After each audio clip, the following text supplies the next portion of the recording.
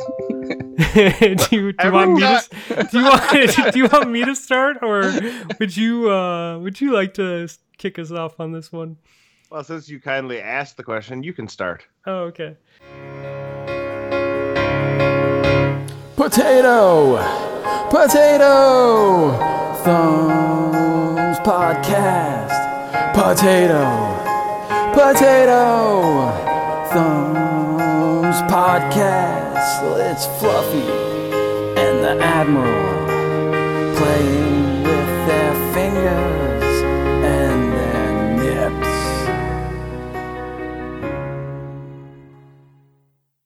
Hello, everyone, and welcome to episode 97 of Potato Thumbs Podcast. This week, our good buddy Cliff is here, and he is going to sing the theme song live. Cliff, over to you. All right, you edited that in? All right, good. No. All right, let's go. Move on.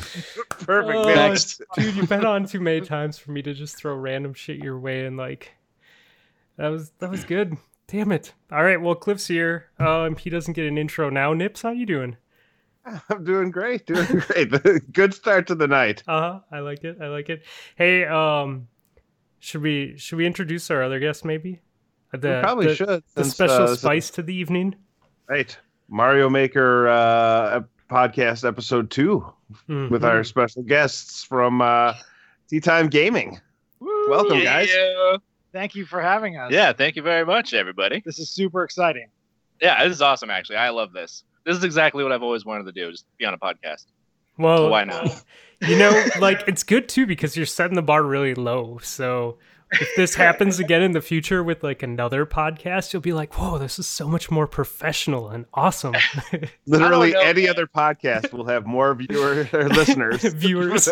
It's all about the viewership. Honestly, though, my other favorite podcasts, they're pretty much the same deal. It's just and they're professional as industry people, but they all kind of do the same shit. They're like, yeah, this podcast sucks. It's rough start every day. Who cares? No one's gonna watch the show anymore.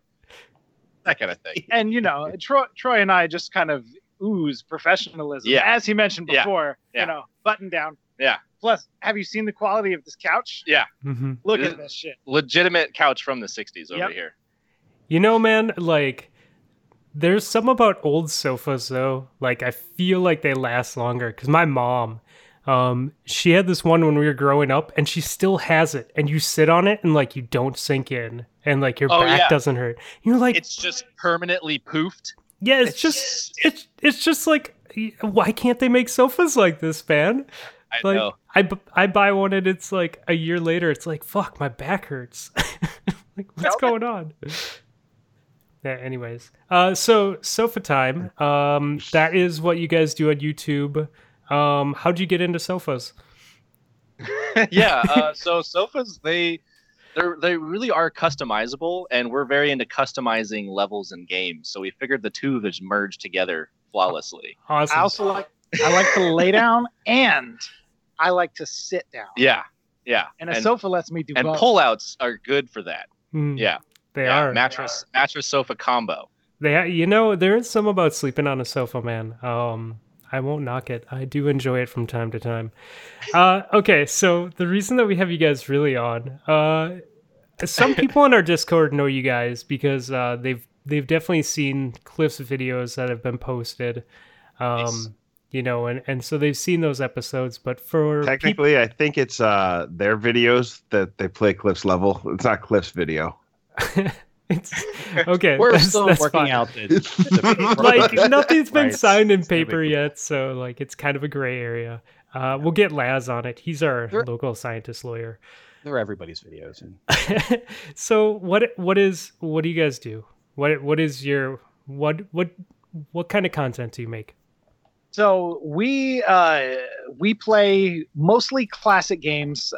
We initially started out because Troy has like a criminal blind spot. Oh, it's bad in his video game history. And I consistently just add games to this list. Yeah, we shoot the shit about video games all the time since the time that we work together, like continuously, and over again. The recurring theme is like, oh, I'd mention a new game that's just like an old classic game, and I'd say, oh, it's just like, you know, like you remember like in Super Mario RPG when you did X, Y, or Z, or at the end of Super Metroid. And I'd be like, no. And Troy's like, what? Like, wait, no, there's a to. Super Metroid? And so I was like, God damn it, Troy, we're going to start a fucking YouTube channel, and I'm just going to shepherd you through all of the games that you should have played in your past. Yep. And so most of them are genuine gems that are really good, and Troy gets a nice learning experience. Yeah. When we play, like the UN Castlevania Squadron. series, I wish did better because I really enjoyed playing that game. And it's one of those games that I never played, and the art style is super iconic, the level style is super iconic, just the way that I know, like every retro game today, you know, has some kind of throwback to it. Same with like Metroid Prime and all that stuff. But like, yeah, I just have a lot of games I need to play. That's a PC elitist in me, man. I don't know. It's easy to buy games for a PC too. You know, like Steam sales and stuff like that. Yeah. Quote unquote buy games. Yeah. Okay. Yeah. Buy. Yeah. Okay. So you guys are into video games, and video games is your thing. So you decide to do a YouTube channel. Yeah. And you guys are not new to this. How many episodes are you pushing out? What's your last number that you had? Our schedule? Well, our last number of actual let's see. Well, we have 70. We're on episode 73 of Mario Maker alone. Right. And then probably around 250-ish. At total least? Videos? No, I think it's like 150. 150-ish? I'll have to double check. Yeah, we haven't counted in a while. That's awesome, though. Like 2 to 3 times a week. And yeah. We kind of landed on Mario Maker as more of a main, focus, just because it has such a good, engaging community. Yeah, and the replayability of it is just amazing. There's always a new thing, and that was always right up our alley too. It's like we kind of started off with Mario Maker because we're like, yeah, remember those days at work where we used to like challenge each other and try to best our trolliest level for each other, and then we would just be trading off at the office, and then we're like, yeah, let's just put up one of our old levels because those things are ridiculously hard. And then we found the Reddit community and found all you kind folk who like our videos. Yeah, and honestly, the levels have been fucking amazing. They've been so cool. The Game of Thrones one, Cliff, you threw me for a loop at the end. I think you saw that.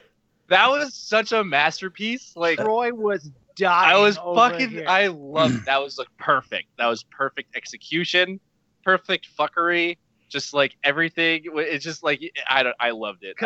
As the reality of that level sunk in, it was like, oh, look at all these mushrooms. Like, yeah, this is so boss. What a good celebration at the end. Then I start to notice like, because at first I was like, yeah, what is he doing wrong? Because I'm watching him play and get all the mushrooms. Like, okay, this looks like a regular just a room of mushrooms.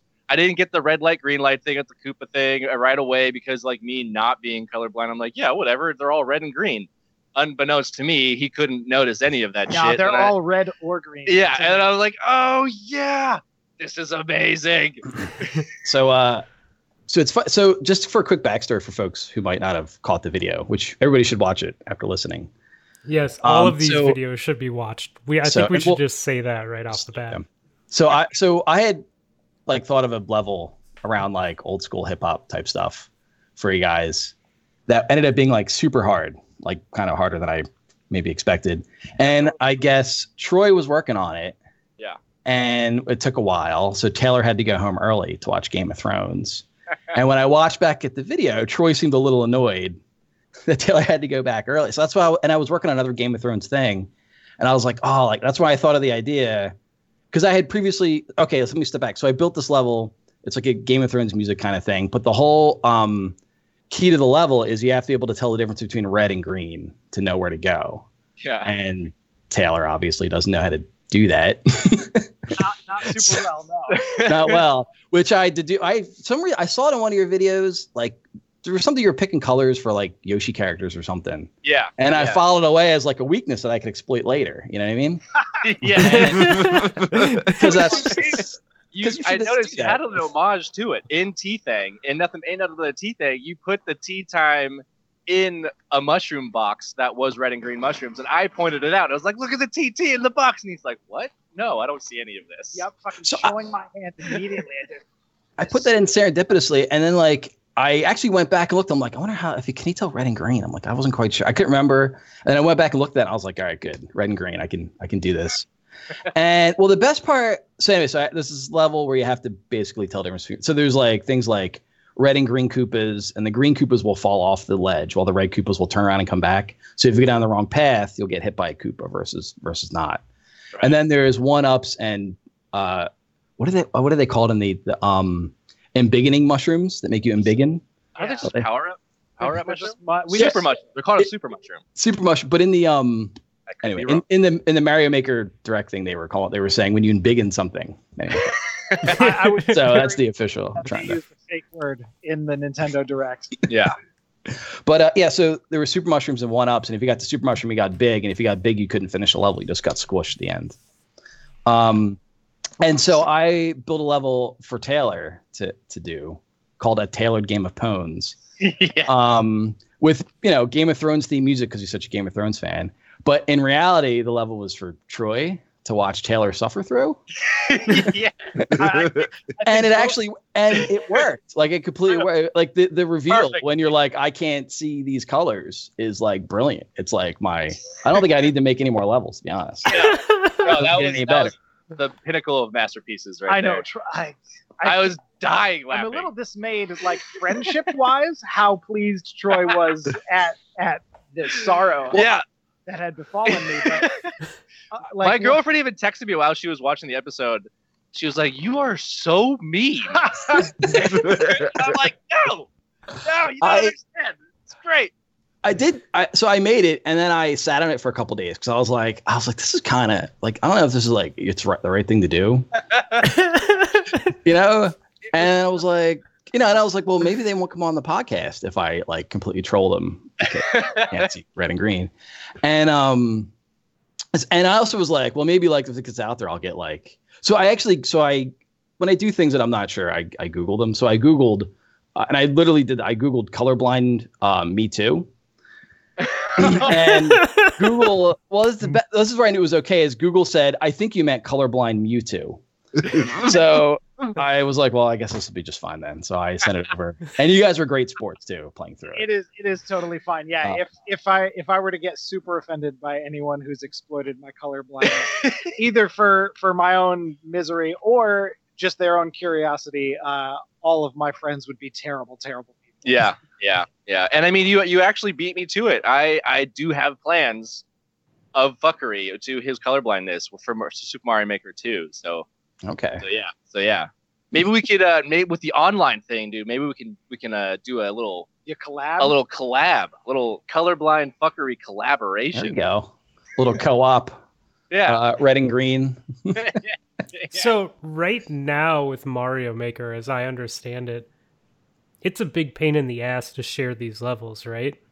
Pretty much, yeah. And historically, it always has been. Like the way that we used to do it back when working together, we were just sharing codes because the whole Nintendo friend list thing, you had to put in your friend code. You had to go and find to add a friend, and then you had to go put in their email address and a fucking friend code that no one knew where the hell it was. And they're like, oh yeah, you got to go into a URL. And it's the last 4 digits after, go to your web page, go to your Nintendo account on the web page, and then you fucking put it in there. And I'm like, no, I'm not doing that. So yeah, you have to punch in the code, and then hope it doesn't get taken down by Nintendo's freaking random. I don't even know a voganic bureaucracy of getting levels taken down. No one's gonna get that reference. It's not even a right reference, but who cares? Fantastic. Yeah, Vogons, hitchhikers, they pretty much just run things. They don't actually do shit or know anything. They're stupid and bureaucratical. So to Nintendo's credit, they did improve the system a little bit with their Mario Maker bookmark site, which like you can only bookmark. Nintendo. You can only follow the players though, right? You couldn't bookmark a level. No, if you bookmark a level and you've linked your Nintendo account to your bookmark account, then your bookmark levels. This already sounds. No, it is. I'm not doing that's it. so dumb. It's ridiculous. Yeah, it's but significantly improved. I'll say that. Like, okay, to put this in perspective, the game that I main, I have like 3 different apps on my phone, and either one of my PCs can manage my entire inventory without actually playing the game. And you guys are like, well, you have to jump through this hoop and then get a prescription. Yeah, and then... exactly. Get a form, signed in triplicate, lost, queued, buried, It's dug so up again ridiculous. 3 weeks later. I mean, the fact that the second one will just be on the Switch, like as a portable system at all, and comes with a stylus is like kind of solves the problem. But Yeah. Also, the level codes are only 12 digits. I noticed. Only 12. So- Is it They- 9? From what you guys know of Mario Maker 2, there isn't going to be an easy just share this file. No, it's going to be the similar situation where you have a profile that people will follow, and then you do still have to put in a code to play it. But are they gonna? Is it confirmed whether they're gonna bring back the Miiverse or the Nintendo whatever the fuck? I mean, it was? you can see in like the trailers that they've released or the Nintendo Direct from Mario Maker that they have like there's like a like level, a dislike level. I think there's a comment button if I recall correctly. I mean, and I don't know if they'll let you like access your friends list on the Switch. I doubt to it. actually do I like doubt it. streamlined level sharing. I mean, honestly, Nintendo is historically the worst with online communities and like managing player profiles. Like they're just, I don't know how they're so bad at it, but they are terrible at it. We love you, Nintendo, and Yeah. we know you're trying hard. Yeah. I mean, but like if you even if you look at like Xbox and stuff, you don't go to Microsoft or Xbox for your community. Typically you're in Discord or outside apps, Reddit. Yeah. Right. So, for example, Nintendo has no voice chat on their Wii U or any system. Right. So you can't actually talk to anyone over the system. That's like which has been on Xbox 360 since. Yeah, that's true. That is true. Since like 12 years. 1999. Yeah, but years and years of Call of Duty told me I don't really need to talk to people. Yeah. Right. But not even like a party chat. I mean, there's like a weird like There's I not think even they told a you messaging system. I think they told you to just call your friends on the phone and talk on the phone while you're Yeah. playing. That was like their Yeah. solution. Yeah. It was the voice chat only works through the Nintendo app on the phone, which is at that point it's just like so I can just Facebook chat with my friends. Yeah. While Or we're Discord. playing. Using Nintendo or Discord. So yeah, the biggest problem with Mario Maker, the first one and probably the second one, has been like the sharing and finding of levels, the ability to do that. Yeah. I played, we got it like way back when. I used to play with my kid, and they have these like random challenges where you can go online and you play like random levels of different difficulty, and it's like pretty terrible because like most of the levels are people are just bad at making levels, and they don't care. So like for a long time, like I just didn't bother like messing around. Like, I was just like, whatever. Like my kid would make levels for me and I'd make levels for him, and we would just like torture each other. Every level he makes has 3 Bowsers in it. So that's like how my life has been. It has 3 Bowsers in it? Yeah, which is the maximum amount of it's yeah. And most of them are unbeatable, but anyway. Wait, doesn't he have to beat it before he can put it out there for you to play? Well, not for local play. Oh. So for local play, he just saves it, and so this is where we're at. Just to frame this. So on your local system, you can save. There's like 100 or 120 levels you can save locally. Right. He has like 115 levels created, and I have like space for like 5. So I have to like create one and like delete the old ones and stuff. And I was like, well, let me delete some of these older ones. You don't even know what they are. And I would like quiz him, and he remembered like every single one. I'm like, God damn it, dude, kids, man. I tell you. I'm like, what about this Bowser Boozle headache one? He's like, oh, that's the one where this happens, that happens, and the thing comes out. I'm like, oh my God, all right, fine. I'll eat my 5 slots. Damn, how old is he? Get him into some game design schools. Yeah, so this is where he's at. So we went to a driving range recently to hit golf balls, and he was kind of like into it. He was like, oh, this is pretty cool. And so my mom brought over, his grandma, my mom brought over some cut down clubs for like a little kid that she had from like one of my nieces or something. Sure. And he took the putter, and instead of like playing golf, went around the house and built a miniature golf course. And I'm like, oh, great. I'm I'm like, what are you gonna do? And he's like, no, this is for you to do. He's like, Yeah. he's like, I'm gonna keep score. You go ahead. We'll figure out what par should be. So, That is awesome. Yeah, Dude, I want my kids to do that. We need to talk after the show so you can kind of teach me your ways. Because if I came home to mini golf courses every day, I'd be pretty happy. Yeah. I feel like that would dampen my road rage. My coming home road rage. It's an overall like quality of life improvement. So fucking an hour and a half. damn. Traffic was bad today. There was just a tanker truck apparently earlier at some point that just unloaded about 4,000 aluminum cans on the highway. So that was fun to drive through. Awesome. Yeah. Yeah. I don't live in a state that's friendly with the traffic either, so I feel your pain. Yeah. Okay, so with the Mario Maker 2 stuff, since we are talking about that, how long till that comes out? From today. A month from today? June 28th. Yeah, Yep. in a month. A perfect month. All right. Yeah. Okay. And maybe somewhat improved shareability. Does it do the tools that they give you to make the levels look cool? Like, does it look like they really listen to the community on it? Or Honestly, yeah, it looks bananas. It does look pretty intense. Like the ways. Okay, like if you like the way that I've been thinking about it is like Mario Maker has been out for so long, right? And the last few years have really been the major, heavy hitters of troll levels, and that's kind of like the last few years of when like all the Twitch streamers have been getting really popular with the troll levels and all like the ROM hacks and the Kaizo levels and all that. And it took like 5, I don't know, how long has the Mario Maker been out for? How many years has it been out? 8? I think it's been out 9? for 6 years. So the way I'm looking at it is it's been out for 6 or 7 years, whatever, give or take a few. I'm gonna look it up so I don't. Yeah. Okay. Yeah. Fact check live. So it's been out for so long, and the last few years have been getting really intense with the level creation for a good and bad in terms of like trolliness. And so the way I see it is Mario Maker 2 is going to come out with all these new like advantages and disadvantages to mess with, and it's just going to be like people are just going to go balls to the wall and just make the craziest levels, and I'm pretty looking forward to it. What's the date? 4 years. 4 years only? Yeah, it's only been 4 years. It feels like it's been 10. That's like almost in Overwatch territory at that point. Yeah. Overwatch just hit 3 years, man. That's crazy. Yeah. So the tools they are the same. I'm assuming Fluffy, you've never played, because it sounds like you never played or even looked at a Mario Maker game. Just what you guys have put out.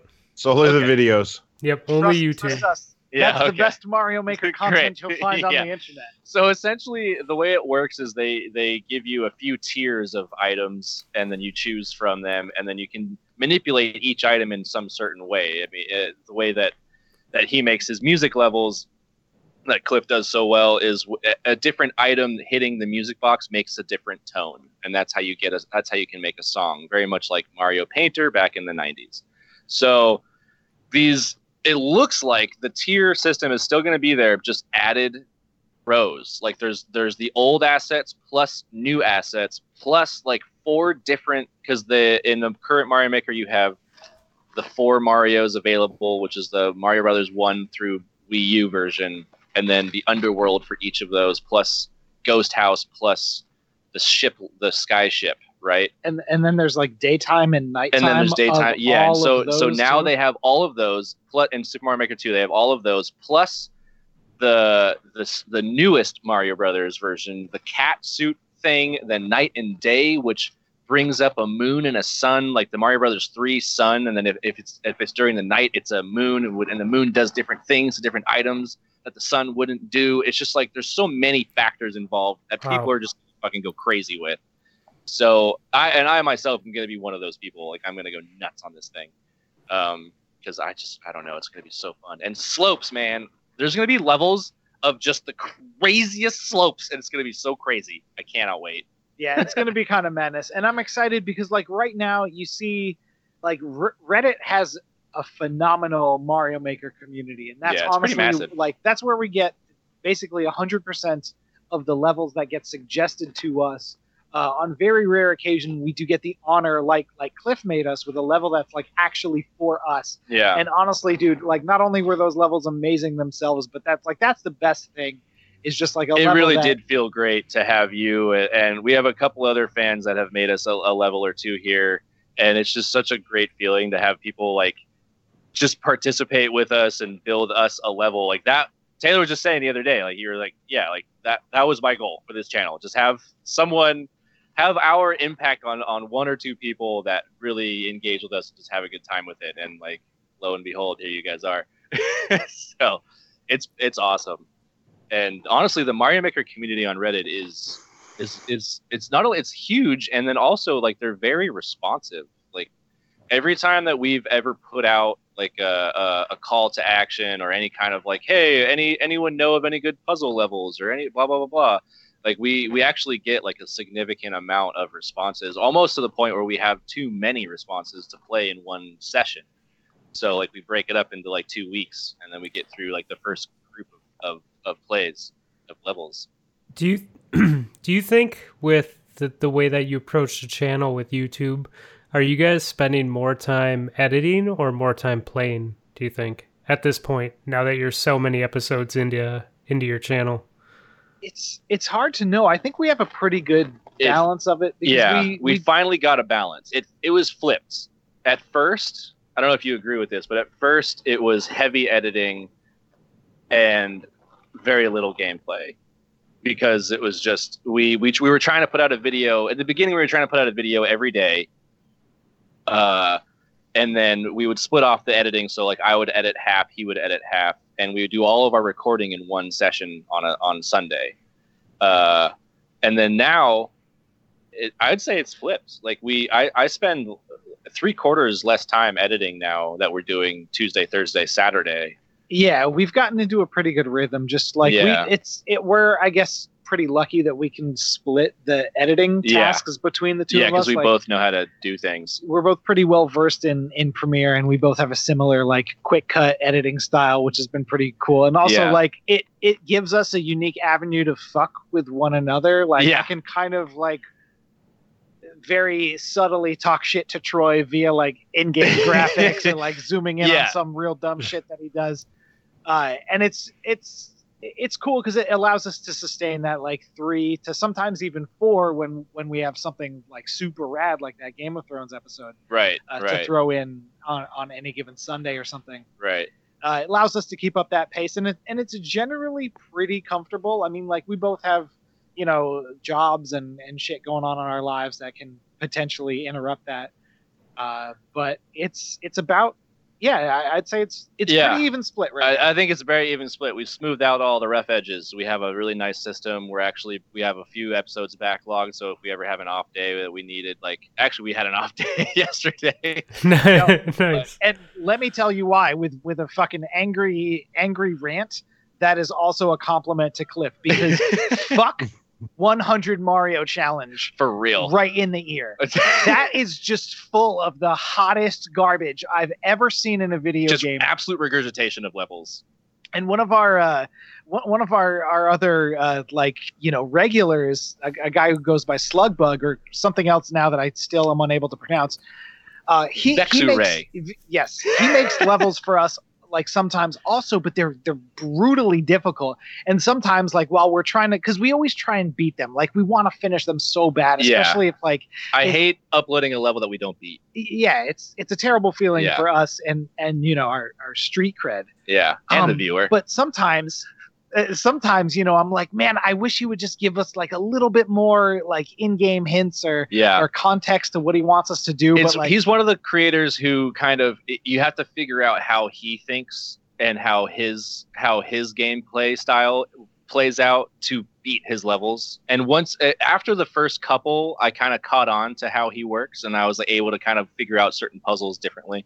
But yeah, anyway, continue. After yesterday's 100 Mario challenge, which resulted in 0 usable footage. Yes. Almost an hour of recording. Yeah, I respect so much the levels that get the time and attention put into them, like Slugs or like Cliff's. And that dude, The Law, that The guy. Law, yeah. If you guys have watched any of the most recent episodes, we're playing through this guy's. He made multiple actually. Right, several games, several worlds in Mario Maker. He legitimately made like world 1 through 9 or something in normal and expert mode with boss fights that are all completely built levels.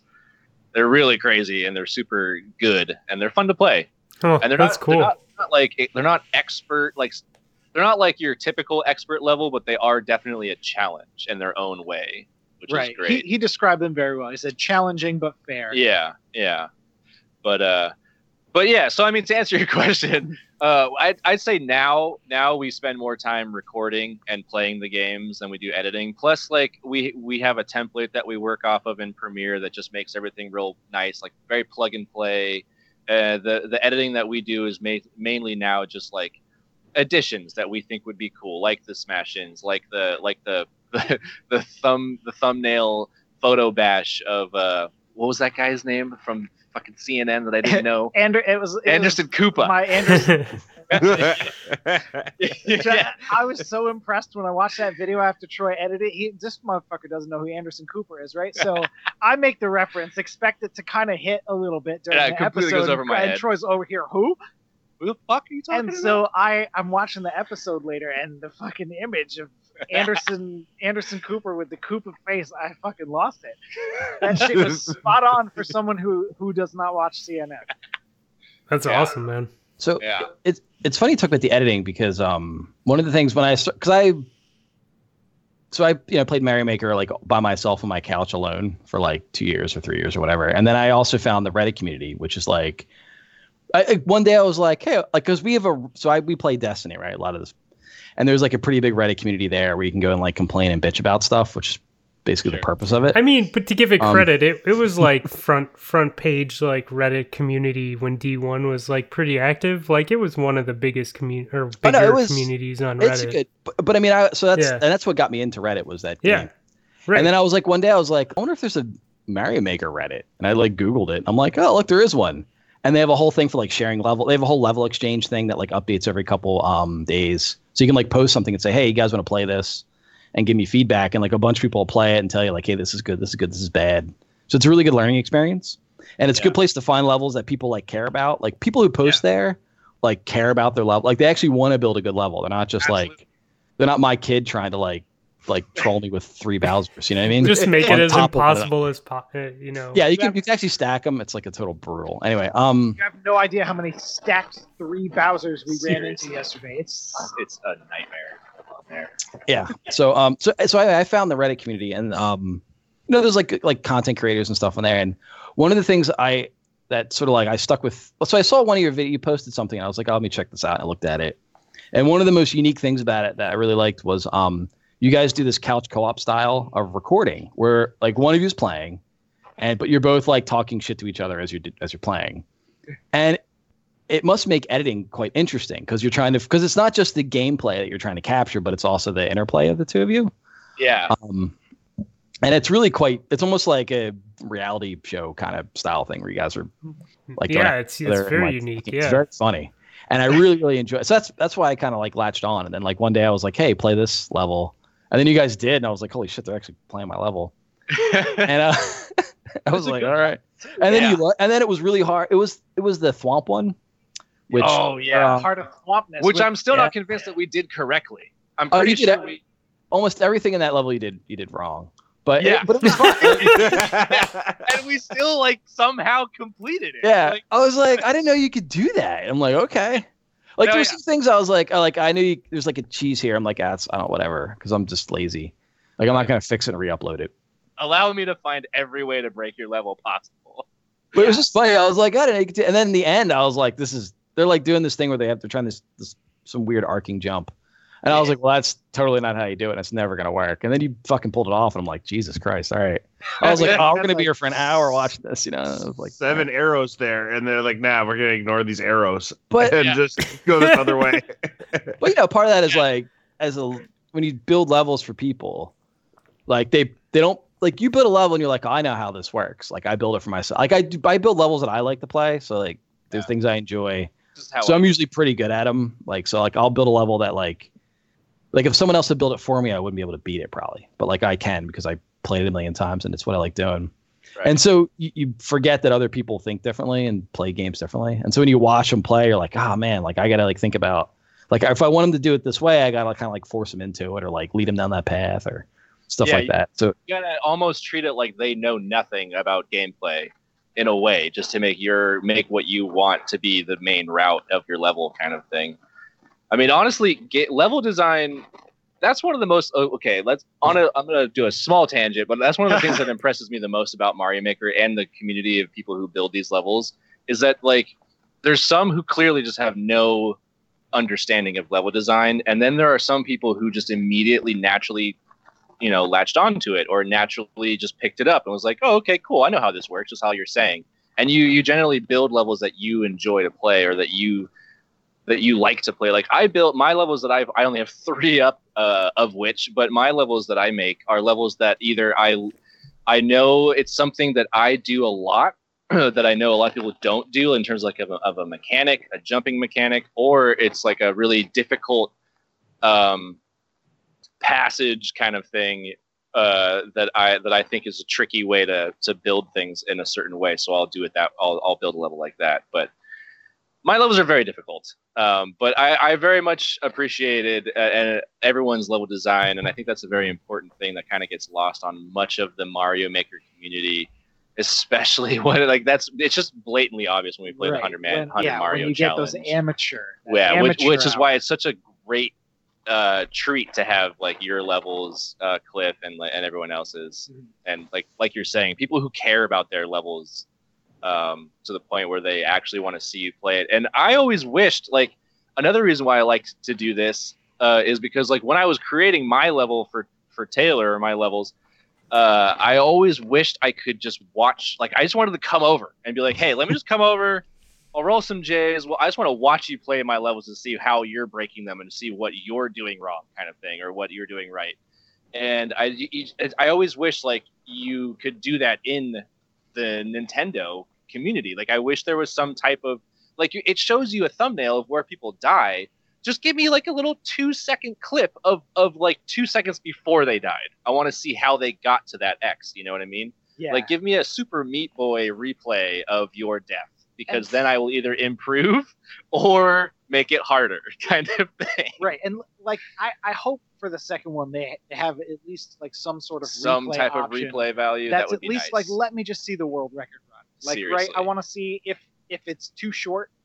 I want to see or like a dotted line of the route they took. I don't know anything. Just do something, Nintendo. But like every time I would log into Mario Maker and see like, oh, Troy beat one of your levels, and I'd be like, bullshit. Let me see. Yeah, yeah. He cheated. He got someone else to come over and beat it for him. Right. And so I mean, on one hand, I hope that's a feature in the second one. But on the other, I think that's like one of the perfect vessels that, like, as YouTube is just like other people can get that experience. And we know firsthand, like, just between us, how fun that is to like watch someone agonize over your colorblind exploitative level.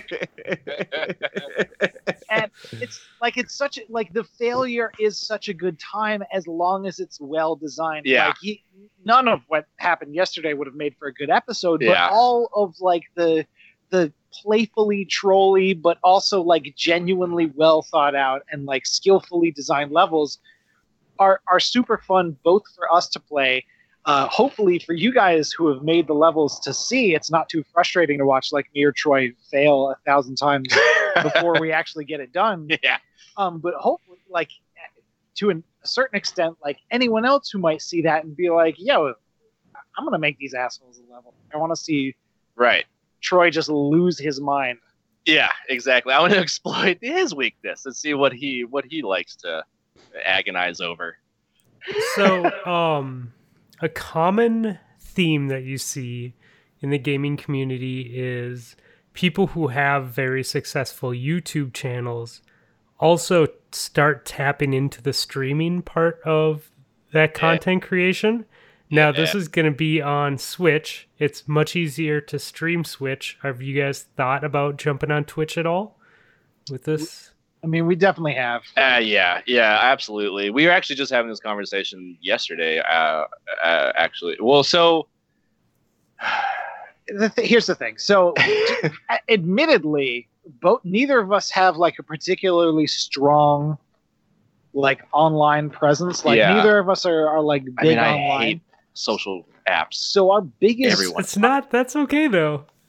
our biggest hurdle in terms of like YouTube to start with is just getting the video to people who might like it. Yeah, just getting it in front of the community or getting it in front of people who actually want to watch those types of videos. Right. And like, so the Mario Maker community is super good for that. And I think just the fact that like they create the content that we're playing really drives that. But like, for instance, Shovel Knight, we've been having a ton of fun with Shovel Knight, just finished, which the episodes will be up soon. But like, you know, I go into the Shovel Knight Reddit. I'm like, yo, you guys want to see some two fucking bozos stumble their way through like Shovel Knight with some funny commentary, and they're like, no, get the fuck out of here. Like, channel here. And so it's tough because like I don't want to be like a spammy guy, but like if you look at our Twitter account, like I mean that's pretty much what I'm doing. I'm trying to @ Nintendo or whoever made the game, but yeah, Taylor's very good at managing our social media because I do not touch it. It's also I'm an asshole and he's very professional. That's why he's the producer and I'm the artist. I will tell you, as someone who has said a lot of stupid things, it's good to have that person that can buffer those stupid things from existing out written down somewhere in the universe. But to answer your question, we've definitely thought about streaming. Two of the major hurdles that we have currently with it is we don't have a dedicated capture PC for streaming, because that's essentially because our capture device is already finicky enough as it is that like if we try to do a live capture, I'm pretty sure it's just gonna fail so horribly. So something we've definitely been thinking about. Yeah, because like we have plans for it. Especially, it's like I was actually making that comment like today. Even it was like we could do a Twitch stream playing through the Mario Maker 100 fucking bullshit challenge, getting us to super expert because that's all I'm trying to do. Is I'm just trying to get to the levels that we want, not the levels that we don't want, kind of deal. And that might be an entertaining stream because it's like, why not? Like I see. I mean, they're way more skilled players than we are in terms of Mario Maker and Mario in general. But like, you know, like the Ryukar and the Kaizo masters of Mario Maker community, those guys, I believe, just stream all the time. Like you see their Twitch streams and they're like 4 hours, 5 hours long of trying to like get through a ROM hack that their buddy made them, or get through a one particular troll level that just is extremely difficult. And they have like millions of views on these, and they're hours long. And so I later like kind of did more research and found out more about it. And it's like you really get with the Twitch streaming. I think we'd be able to get a nice following because it's a pretty sought after Twitch streaming game.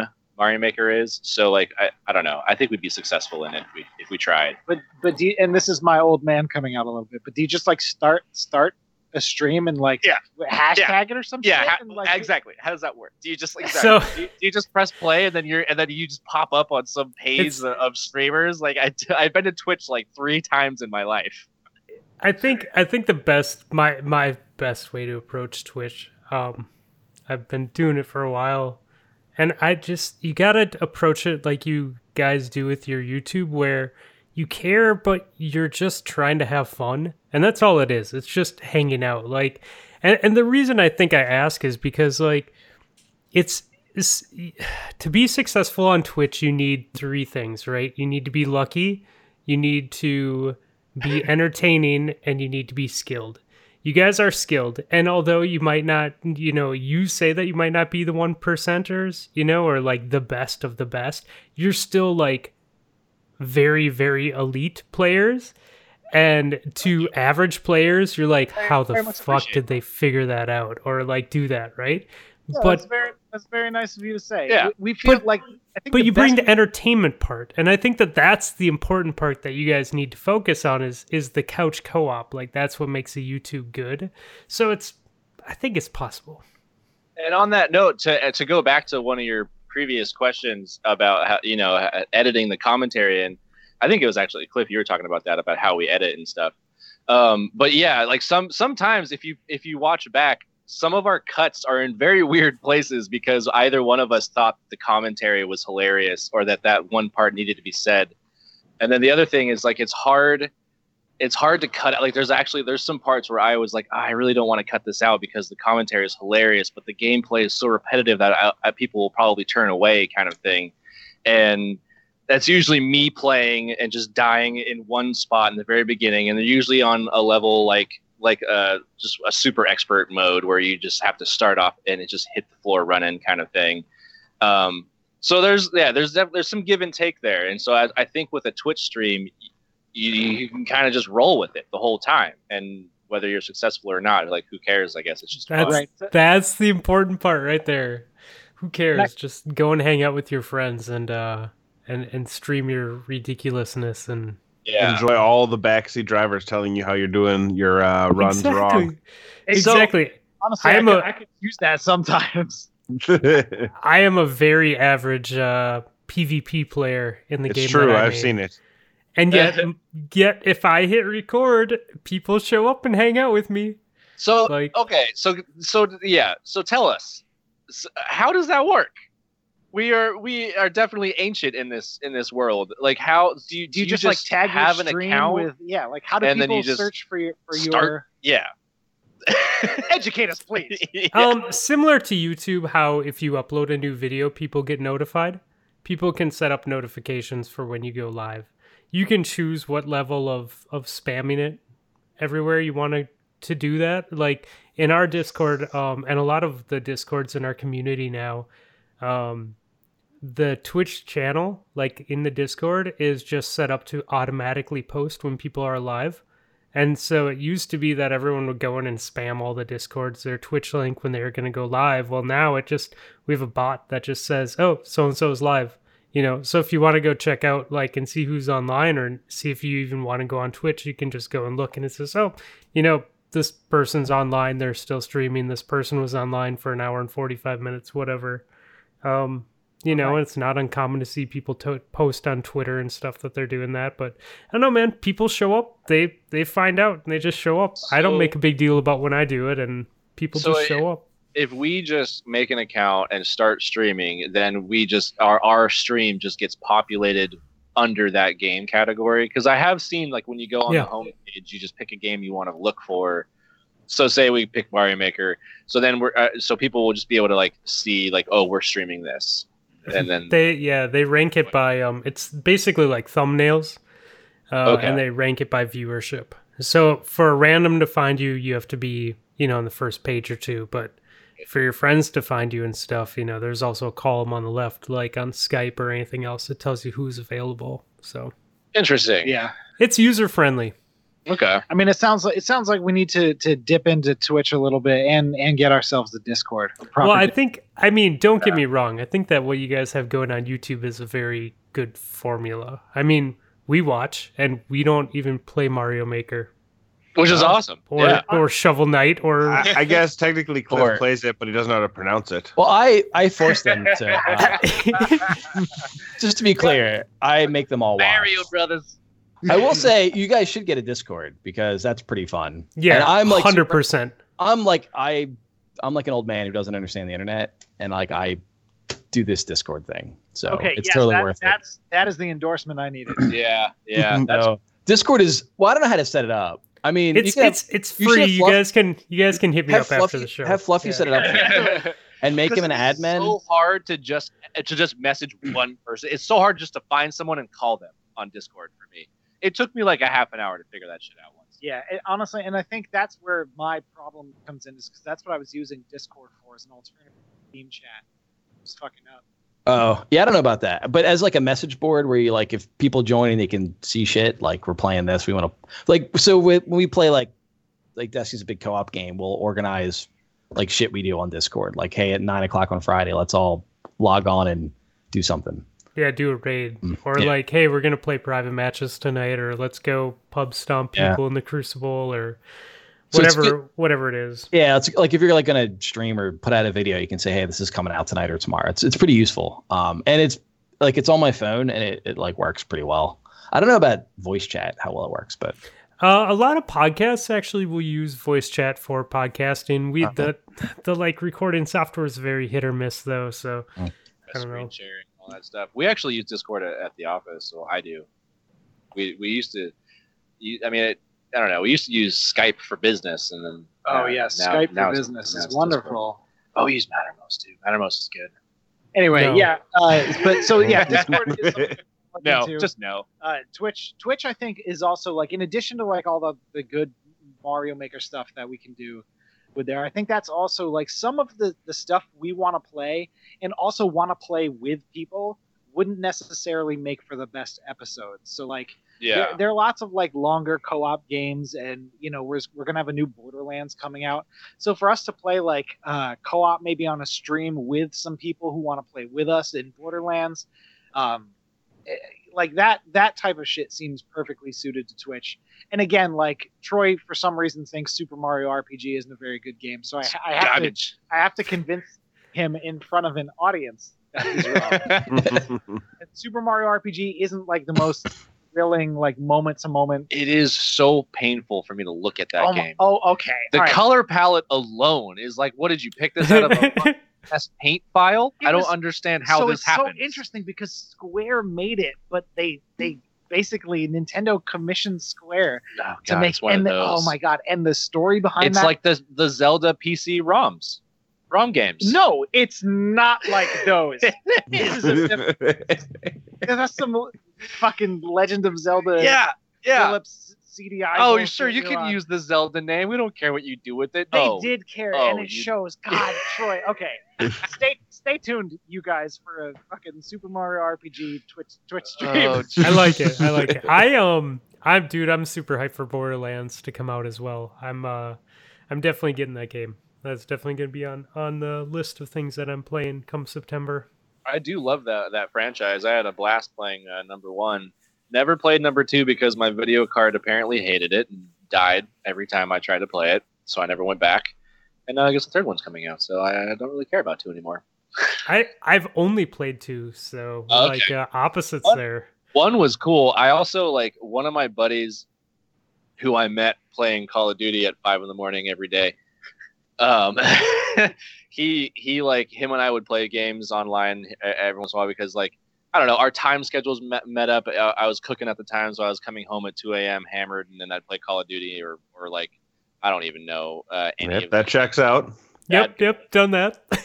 yeah, and I'd just be playing that until 5 a.m. and then he was somewhere out, I think out in Middle America somewhere, so he would get off his shift at like 8 p.m. and jump on. We like just ended up in the same matches so many times that we just ended up being friends. And he actually we started playing Borderlands and was like, hey, you want some items? I got some pretty sweet gear for you. And I'm like, yeah, for sure. And he drops these items and the numbers are so long they can't even go on. They're not even UI friendly. Like they go off the UI. And it's just like a weapon and a shield that has an infinite number on it. So now I can just walk around Borderlands and just murder everything and not worry. I can get hit for like a full day, 24 hours of getting hit, and I will still not be dead. Yeah, that's how 2 got broken for me. Was with the 360, you could hit the home button and go to the menu, so you could just dupe whatever weapons you wanted.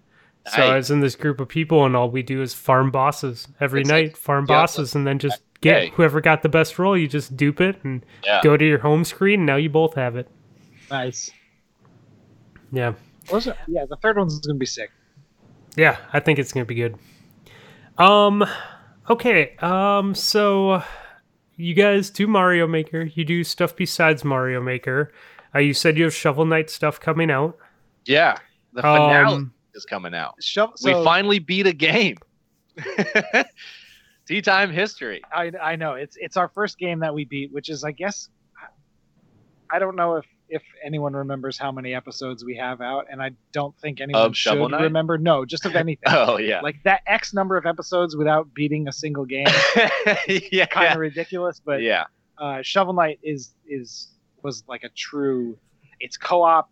It's got that nice retro indie feel to it. The music soundtrack is amazing, phenomenal, and it was genuinely one of those games that came out. When it came out, I was like, "This game is amazing! I want to play it." And then I played it by myself and just kept getting murdered, and I could not even beat the first boss a solo playing. So I put it aside and just enjoyed other people's playthroughs because they were way better at it than I was. And then so I very much enjoyed this playthrough the most because I wanted to give Yacht Club Gaming the support and the credit that they so deserve. And it's just awesome that I get to say that I beat that game finally. It's like being able to say I beat Cuphead, which I will never beat Cuphead. Oh, you didn't beat Cuphead? I got to World 2 and just was God, like, fuck Troy. this. Those bosses are insane. I haven't beat it yet either, but I only play Cuphead when I'm drunk with my brother-in-law. So, nice. We have to do some co-op. Cuphead's coming to Switch too. By the we way, could do some co-op on it. That'd be sick. I have it on PC and Xbox. I'm not gonna buy it on Switch too. I have it on Oh. TV, but, Eventually we're going to want to stream or at least capture PC games. So we're going to have to organize I'll have to figure that out. shit somehow. Yeah. But right now we're a very console and retro console oriented outfit. Yeah, we still have so many games I've never heard of that we need to play. That's good though. So, have you guys figured out what's coming after you? I guess what's next now that Shovel Knight is off the table, or is that to be continued type of thing? And actually, we do have something lined up for it. Katana Zero. Yeah, we've been Katana Zero's. You guys played it? Incredible. No, what system? It's on Switch and PC. So yeah, if you're playing on PC, I think you can find it there. The Switch version is what we have. We're 2 episodes deep in right now. But full disclosure, our save file got corrupted. Not quite. Yeah, there was an issue. Quote unquote. So the latest update caused the pre-existing save files to be considered corrupted. Yeah, even Nintendo though that wasn't fucked up the case. Real bad. So Wow. I don't think it was Nintendo. I just think it was. Yeah, it was a bad patch by Nintendo. No, I don't. Nintendo doesn't patch the games. The dude who makes it patches. This is one dude. His name is Justin.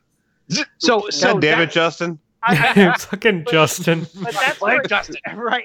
But it's forgivable, right? It's one guy. So I don't know. I don't know how the patch made it through Nintendo's QA. You're talking about with Katana Zero. With Katana Zero, It's one guy. It's not one guy. With Nintendo Made the game. His name is Justin. Oh, so Justin fucked up his own game. Right.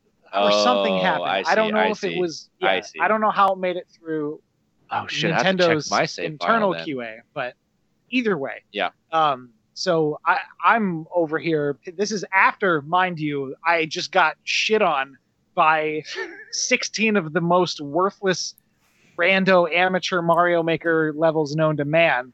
And I'm like, at least let's get some Katana Zero gameplay in before I We're trying to storm make out of here. some kind of progress of the day. Slam my Switch down and into the dock, boot up Katana Zero, boom, save files corrupted. I'm like, you got to be kidding. And I have the Nintendo Switch Online, which now does save data backup automatically. So I'm over here fucking with my swagger. I'm like, Troy, check it out. Watch. I'll just download the fucking save data from like the end of April, and bingo, it's all good. Nope, corrupted, because of course there's a bug in the game. So Justin.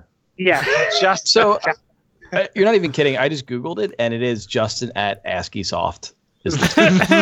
And he just updated that he is going to try to fix it. Yeah. Honestly, like the game is phenomenal. Much respect to that dude.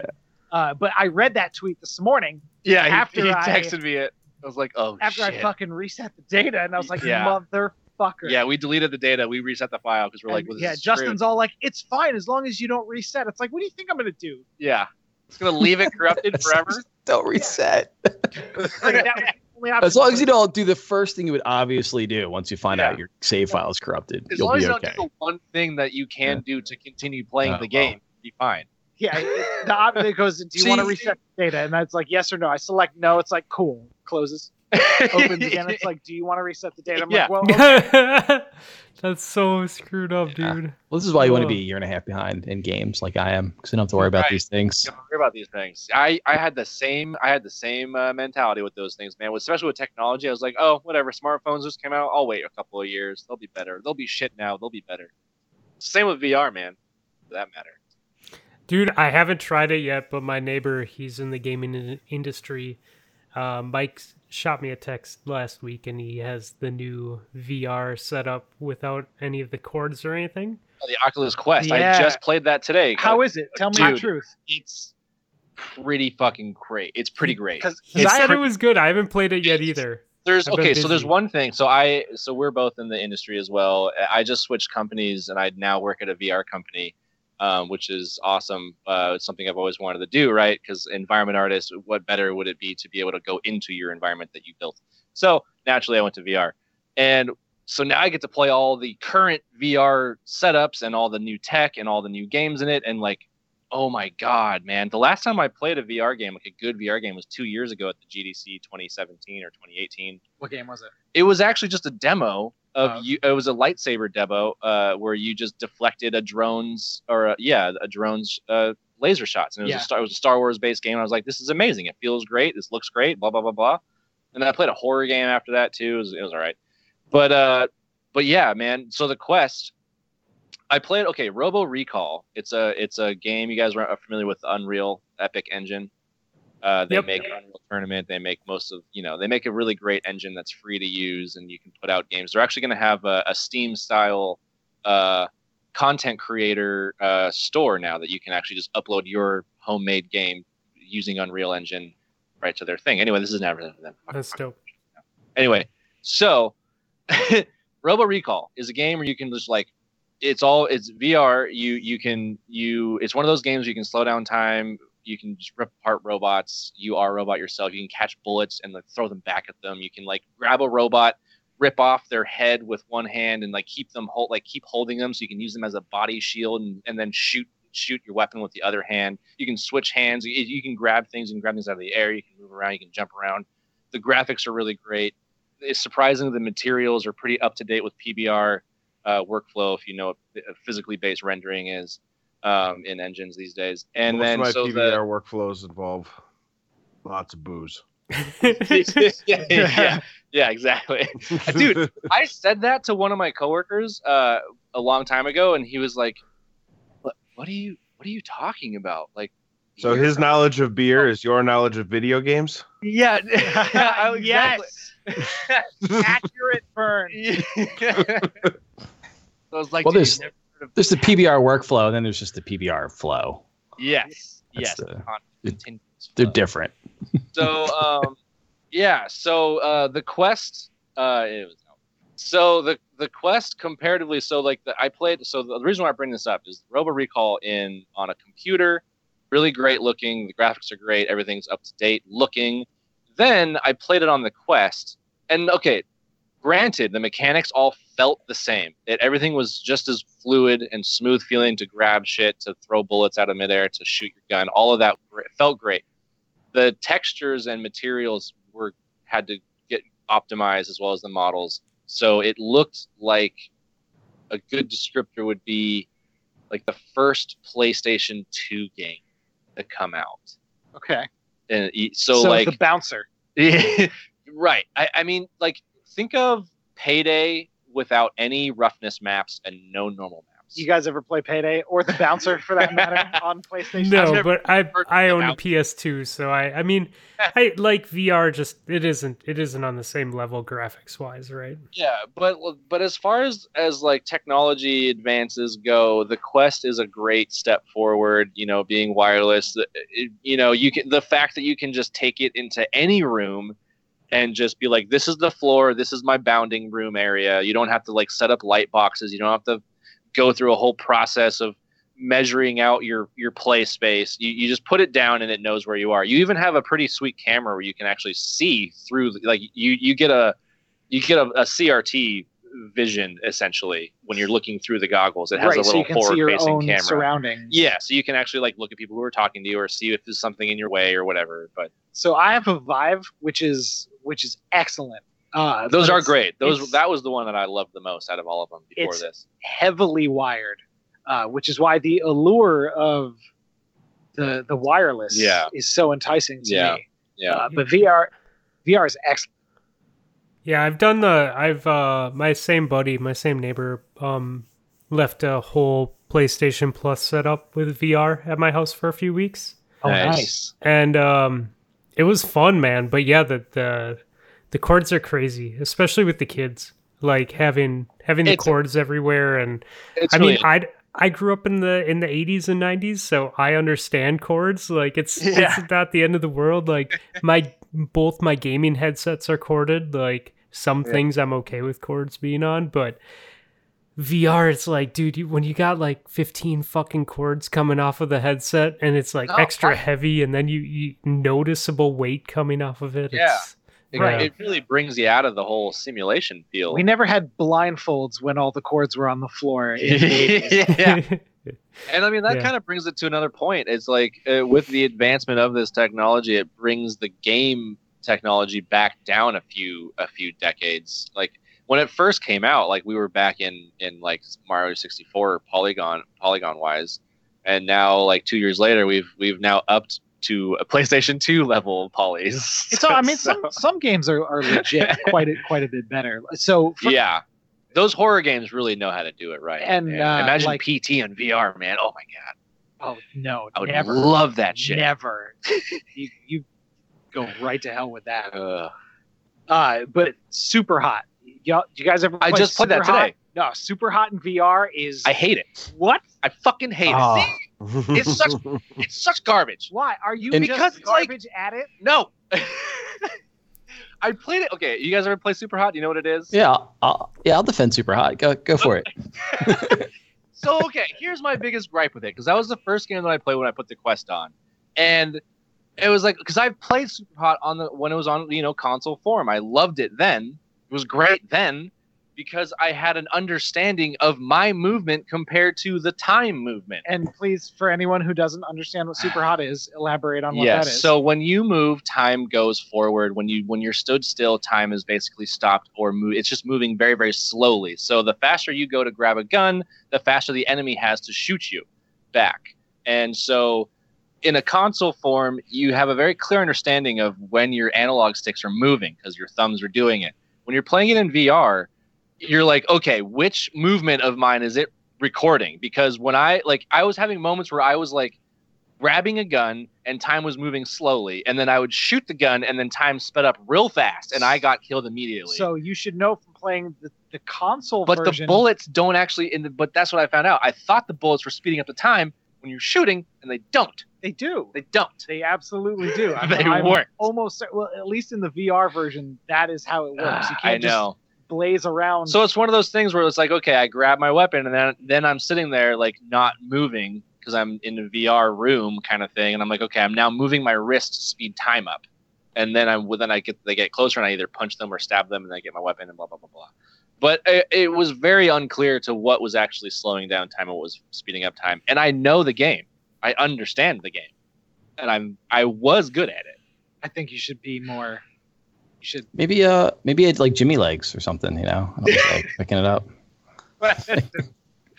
I've never felt so badass as when I was playing Super Hot. And that's what everyone was saying at the office, and I was like, no, this game is not good. Shooting people in the face. Let me tell you what's badass. Catch it. You can shoot. You know what's Robo awesome? Recall is badass. Well, I'm sure in Robo Recall, I was straight up doing the Matrix, like 2 pistols in each hand, side by, like one facing one direction, one facing the other, like spinning around, shooting robots in the face. I was like shooting them in the midair, then grabbing their dead fucking robotic corpse, and then blocking bullets with it, and then throwing it at someone and exploding it. That shit is fun. That shit makes you feel like a badass. You're like, I bet. One of the coolest parts of VR is that you can shoot behind you. That is one of the coolest things. That's dope. Yeah. It's such a mind fuck when you do it, but like you can just like totally like blind shot. Or when you catch a weapon behind you just without knowing that you think you know where it is and you just go for it and you have it in your hand, like, yes, that was awesome feeling. Yeah, there's some great moments. Really. I'm definitely a big arena shooter guy. So the one PlayStation game that I really got hooked on of the 4 or 5 that I had access to was you're in a mech and you just fly around and shoot things. Oh, what was it? That game with the F for a name? I don't remember what it was either. F, it was like December. Yeah. Oh yeah, God, this is gonna kill me. But it said like mech combat or some shit like that on it. Anyways, I look forward to even if I have shitty graphics, dude, an arena shooter in VR, like a good arena shooter in VR, like I think that would be pretty great. Right? Yeah. It's like that's the thing. It's like if you have a good game mechanic or a good game in general, and it feels good no matter what it looks like, you have a good game. Like that's the bottom line. And then like the hard part is making it look good and still feel good and play well. So one game that I haven't played in a while, but I'm a big fan of Elite Dangerous, which is like a space sim like flight game. It's basically a flight simulator in space. Yeah. And they have Elite Dangerous VR, and it looks insane. Because so in the game you're sitting in a cockpit flying around. That's all. So it's not like you're not running around. Sure. But when you play it on a console, you actually like have like left control stick of the head, and when you look at stuff, like screens pop up as you look around the cockpit. And so in VR, the same thing happens, and you can reach out and like actually push the buttons and stuff. That's awesome. And it's just like, dude, Dave Braben is like the guy. He's been building Elite since like 1984. It's like his favorite game. So he builds all the Zoo Tycoon and like Roller Coaster Tycoon type games. Like he just builds those to raise money to build this Elite Dangerous game, which is 5 or 6 years. That's awesome. Fantastic. And it's like a phenomenal. Anyway, but I've always wanted to play that one in VR because it looks pretty amazing. Did you pledge to Star Citizen, 10 years ago, and still haven't gotten it? No, I signed up for the Elite. And he released it. It was really interesting because when he first released that game, there was very bare bones. There was like very little. It was a game where like you just fly a ship around. There's like nothing to do. Literally. And then every 6 months they kind of add more and more stuff to it. And to the point now, I think like I haven't played it in a year and a half, but like aliens have finally shown up. The Thargoids that you have to defeat. Nice. There's all kinds of crazy crafting. It's a one of these games. It's like a mile wide, inch deep kind of. So there's an entire universe you can go through, and it's like 62 million light years long. And it like in real time, it can take you, I think it's like a week and a half to like fly across the entire field. Oh wow, so yeah. It's like ridiculous, but and they kind of use the instancing method to kind of do it, but No Man's Sky. That's a good description of No Man's Sky. Mile wide. It's similar, yeah. Quarter inch deep. It has but it's it's like trading and combat and stuff, and there's like other people. Anyway, it's a fun game, but in VR it would be amazing. Just the way that would be fun. That would be a game I'd be interested in. And that's a cool game too, because like you don't need to move around a lot. Right? You're seated in the cockpit. It's just your head, and like people. You should see the people build these like contraptions they play in with like a hot ass stick or what's. Oh god, yeah. I have seen these. Yeah. Yeah, they're pretty crazy. wild. Yeah. And they'll stream. It's funny to watch. They'll stream it. I've a couple of streams I watch are the VR ones, and they'll show you like what the guy's looking at, like like the camera view, and then they'll have a camera of like him sitting in like his corner of his bedroom, just like with like all his equipment strapped to him. That's kind of fun. The South Park episode where Cartman gets trapped inside the VR. Oh god, yeah. So great. Anyway, so. Yeah, I think along those lines, if there was ever a solid racing VR game, like a Forza style, like you could actually feel like you're driving the real car, right? And you could put a wheel, and actually hold a wheel and shift. I think I would get pretty hooked on a game like that, where you can just look around, right? Yeah, that's the biggest thing with racing is like being able to look at not where you are but where you're going. So, I imagine. I think that Star Trek did really well in VR because it was very similar to that. You just sit there and you have control panels and then you just fly through space and do shit. It's like VR chat mixed with like a game. It's from what I will say the idea of having to like stand up and run around in a video game like in the real world is not appealing at all to me. It's honestly kind of a pain in the ass because it's like you're in such a small. Like that was one of the things I was having a hard time with Super Hot today with is like I want to dodge all your bullets and then run across the room because there's a table across the room in the VR game where there's weapons on it and like I want to run across and get those weapons but I know I'm going to hit a wall if I do, so I have to like wait for the prompt to grab the thing and then it transports you there, but it's just like one of those things. Right. That's what's intriguing the most to me about the Oculus Quest is that like you could theoretically just get a big open room or like a gymnasium or like a park even. That would be cool. Have a warehouse. Yeah. And then like what's stopping you from like actually like instead of, all the games have that teleport feature where you can insta move to places, but it's disorienting a little bit.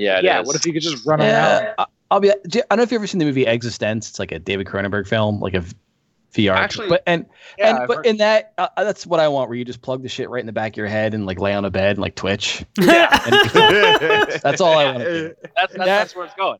Yeah, I don't really want to be running around. Just mainline it with my brain. Just tap into my brain. Exactly. Yeah. Get me in. Get my brain in. I'm looking forward to the David Cronenberg feature. I think like the important thing here is once the porn industry really gets their hands in VR, like I think we're going to see a lot of technology breakthroughs. So I'm just looking forward to that. Yeah. They do drive the industry. They do. Although you can get the same effect if you put your phone in like a cardboard thing on your head. Oh, right.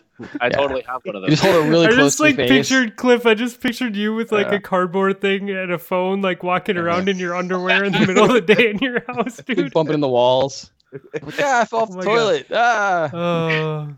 Okay. Hey, so let's talk some video games that we played this week. Nips, all I see here is some letters and lines. What have you been up to with your time here? It's almost all Final Fantasy 12 right now.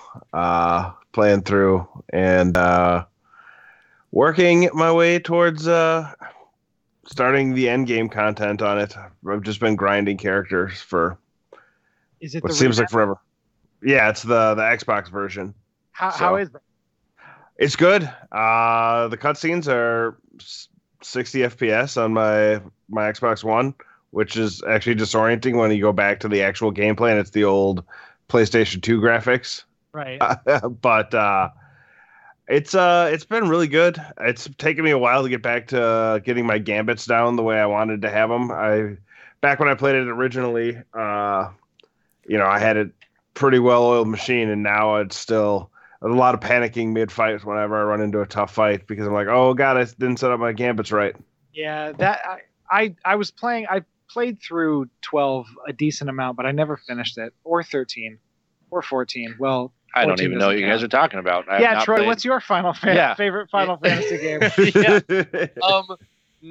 Which one that never came out? 13? 7? Well, 6? all of these exist. Which one that never came out but was supposed to come out? I've played 16. That one. Yeah, so I don't know.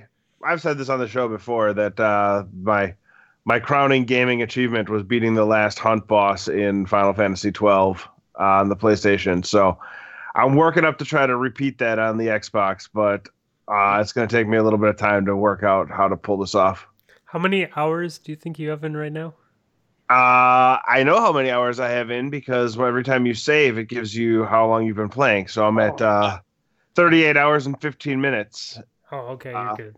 That's healthy. Yeah, that's not bad. That's what I love about Steam is it tells you all the hours you've wasted on everything. I can tell you how many hours I've spent playing Payday 2. Yeah, I've seen that number. Excessive. It is a large number. Yeah, I mean, we always have a good time with Destiny too, and you do the time wasted on Destiny. I think Destiny 1 got over 2,000 hours from me.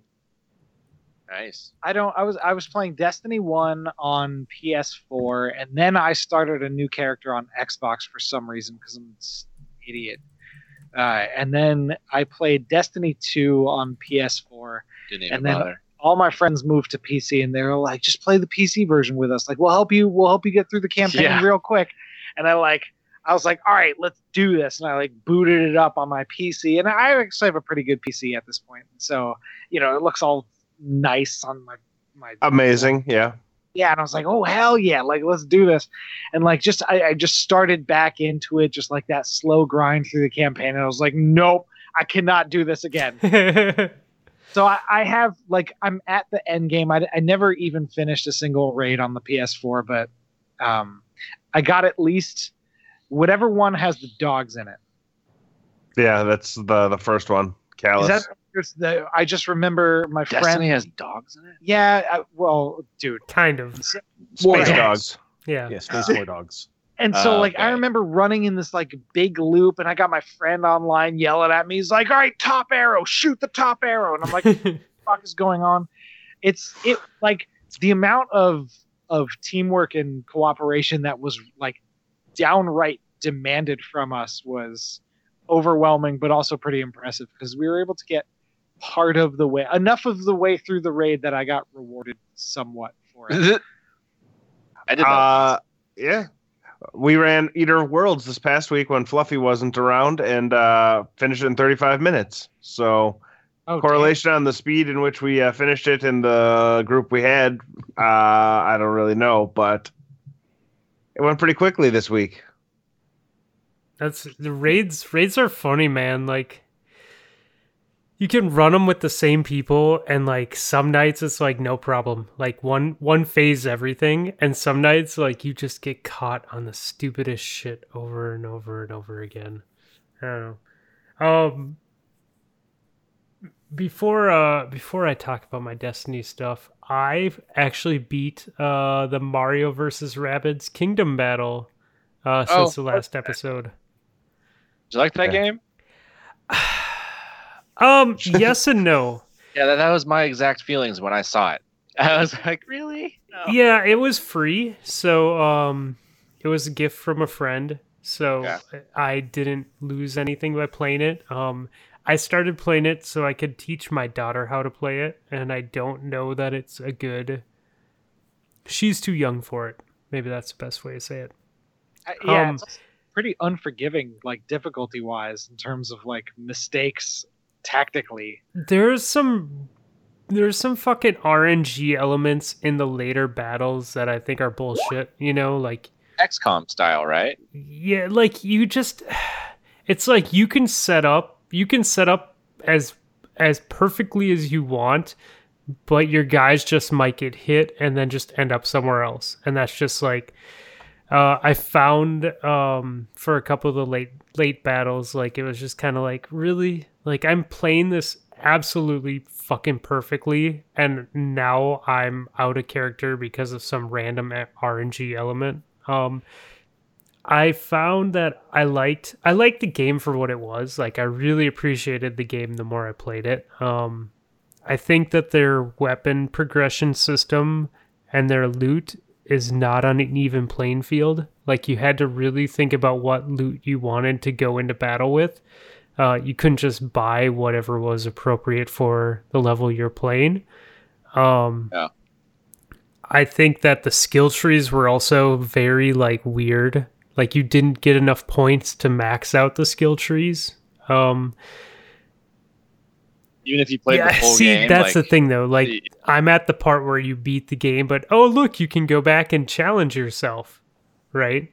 So the skill tree isn't filled out because I haven't done the going back and replaying it. Yeah, I don't know. But play all the same shit over again, but a little bit harder. No, thank you. Okay, so they have this part of the game where some of it is fighting and the strategy, and some of it is you have to solve puzzles to get to the next level. And sometimes the puzzle shit is cool. Like I enjoyed it, but a lot of the times this isn't a hard puzzle. It's just the way that you designed it is really going to make me take a lot of time to do this. And all I want to do is go fight the next guy because I only have 15 minutes to play this game before I have to put it down. You know, it was kind of one of those games for me. But it wasn't, I don't know. I kept going back to it until I beat it. So. Right. That, and like these days, especially like as an adult, you know, that's kind of for me like the subconscious mark of a good game that's worth my time. Is like, did I take the time to actually finish it? Right. Shovel Knight. But it's like there's also, but then on that note, like there's games like Cuphead where I really appreciate the art style, but I do not care to put the time into. But then there's Bloodborne, which I love the art style and appreciate and will put the time into to beat just because it's so hard and just cool. But like, I don't know. It's hard for me to find the time to play video games at all these days, let alone to like repeat games. So it's definitely, when I do pick a game to play, I like to make sure it's one that I like want to put the time into or show some support to someone who made it because I know them or because I just think it's a good game or something like that. I agree. Cuphead's so weird, man. It's cool for what it is, and I want to support it for what it is because it is really a well-made game. But It's one of those things where it's like did you ever heard of a game called Armacrog? I know you have, Taylor. Yeah. Yes, I have. Yeah. It's one. So what I bring it up because it's like that when that game came out, it was a show of what's the word? It's like a developmental challenge. You know, it's a challenge to develop a game using traditional, quote unquote, traditional art in terms of like, you know, real application stop motion filming in a digital format that you can actually control a player with or a character in a game with. And it's like Cuphead is like that. Cuphead is frame by frame hand drawn animation on paper, I believe, or it's on Cintiq, but like it's frame by frame animation done in a traditional Disney style format in a digital video game that you are controlling. So like the challenge of creating that art style in the game that it is alone in and of itself is a great feat. And I appreciate them for trying that. And I really appreciate that art style a lot. And like they nailed the 40s, 50s motif of that animation style. And it's like it's a really great looking game. When I first saw the art and saw the first game footage, I really was getting behind it because I wanted it to be like a Mario platformer with that art style. And it ended up being like this weird grab bag of like puzzle game with a platformer feel to it, but then also like this weird replayability boss fight thing. It's just like it wasn't what I was hoping it would be. It was a completely different style of level design, in my opinion, than I thought they were going for. So that's the main reason why I didn't put the time into it, is because if they made a full on just platformer Cuphead game, I would do that. Like with one boss fight at the end of each world or end of each level or whatever, I would fucking play the shit out of that. But it's the fact that they like, I just didn't care for how their attack on their mechanics. Like I just didn't like the smorgasbord of different game styles they put in on each world. That just upset me. I don't know why. It just upset me. Well, right. I mean, I guess the format of Cuphead is a little bit weird. It's just weird. It's just mostly boss fights or those like weird like speed run type levels. And it's just like pick to be. Well, the thing that bothers me with it and why I can only probably play it when I'm drunk with my brother-in-law is it's absolute precise gameplay. Yeah. And that precision button presses with and precision I appreciate jumping. that, but that is not what I get enjoyment out of. It doesn't, and as someone who I know that is very smart once said, just because it isn't for me doesn't mean it doesn't have to exist. I appreciate it. I can't, like, it's not like where I can throw on Destiny when I'm feeling good and just be like, dude, fuck yeah, like, let's go shoot some people in the face. Like, this is gonna be a good time. Yeah, I feel you there. So, and Destiny, I mean, to credit where it's due, is mechanically super sound. Yeah, it feels pretty fluid. Like it's a tight game. I have my issues with that game. We're not going to get into it. It's it takes a special person, man. I think it's the the way that Bungie does guns, though. Like that's the way that Bungie kills art styles. No, I know. Yeah, I get it. I got a subreddit for you to go to if you want to bitch about Bungie? Jesus. Hey, you guys play anything else this week? Before I dive into the little bit of Crucible talk I have. I played Uno with my kid. I taught him how to play Uno. That was a big hit. Did you teach him the right way, or did you teach him the friendly way? Uno or the card game Uno?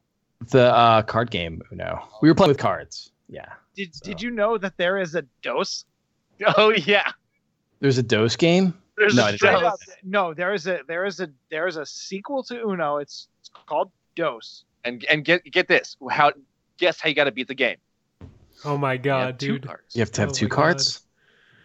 It's we're not quite there yet. We have we're just strictly Uno Mas. But the funny part is our Uno game comes with so you have like wild cards, and we bought some sort of version where you can create your own wild cards. Yeah. Like it's a wild card. You can write whatever rule you want on it, and he was like went hog wild with that.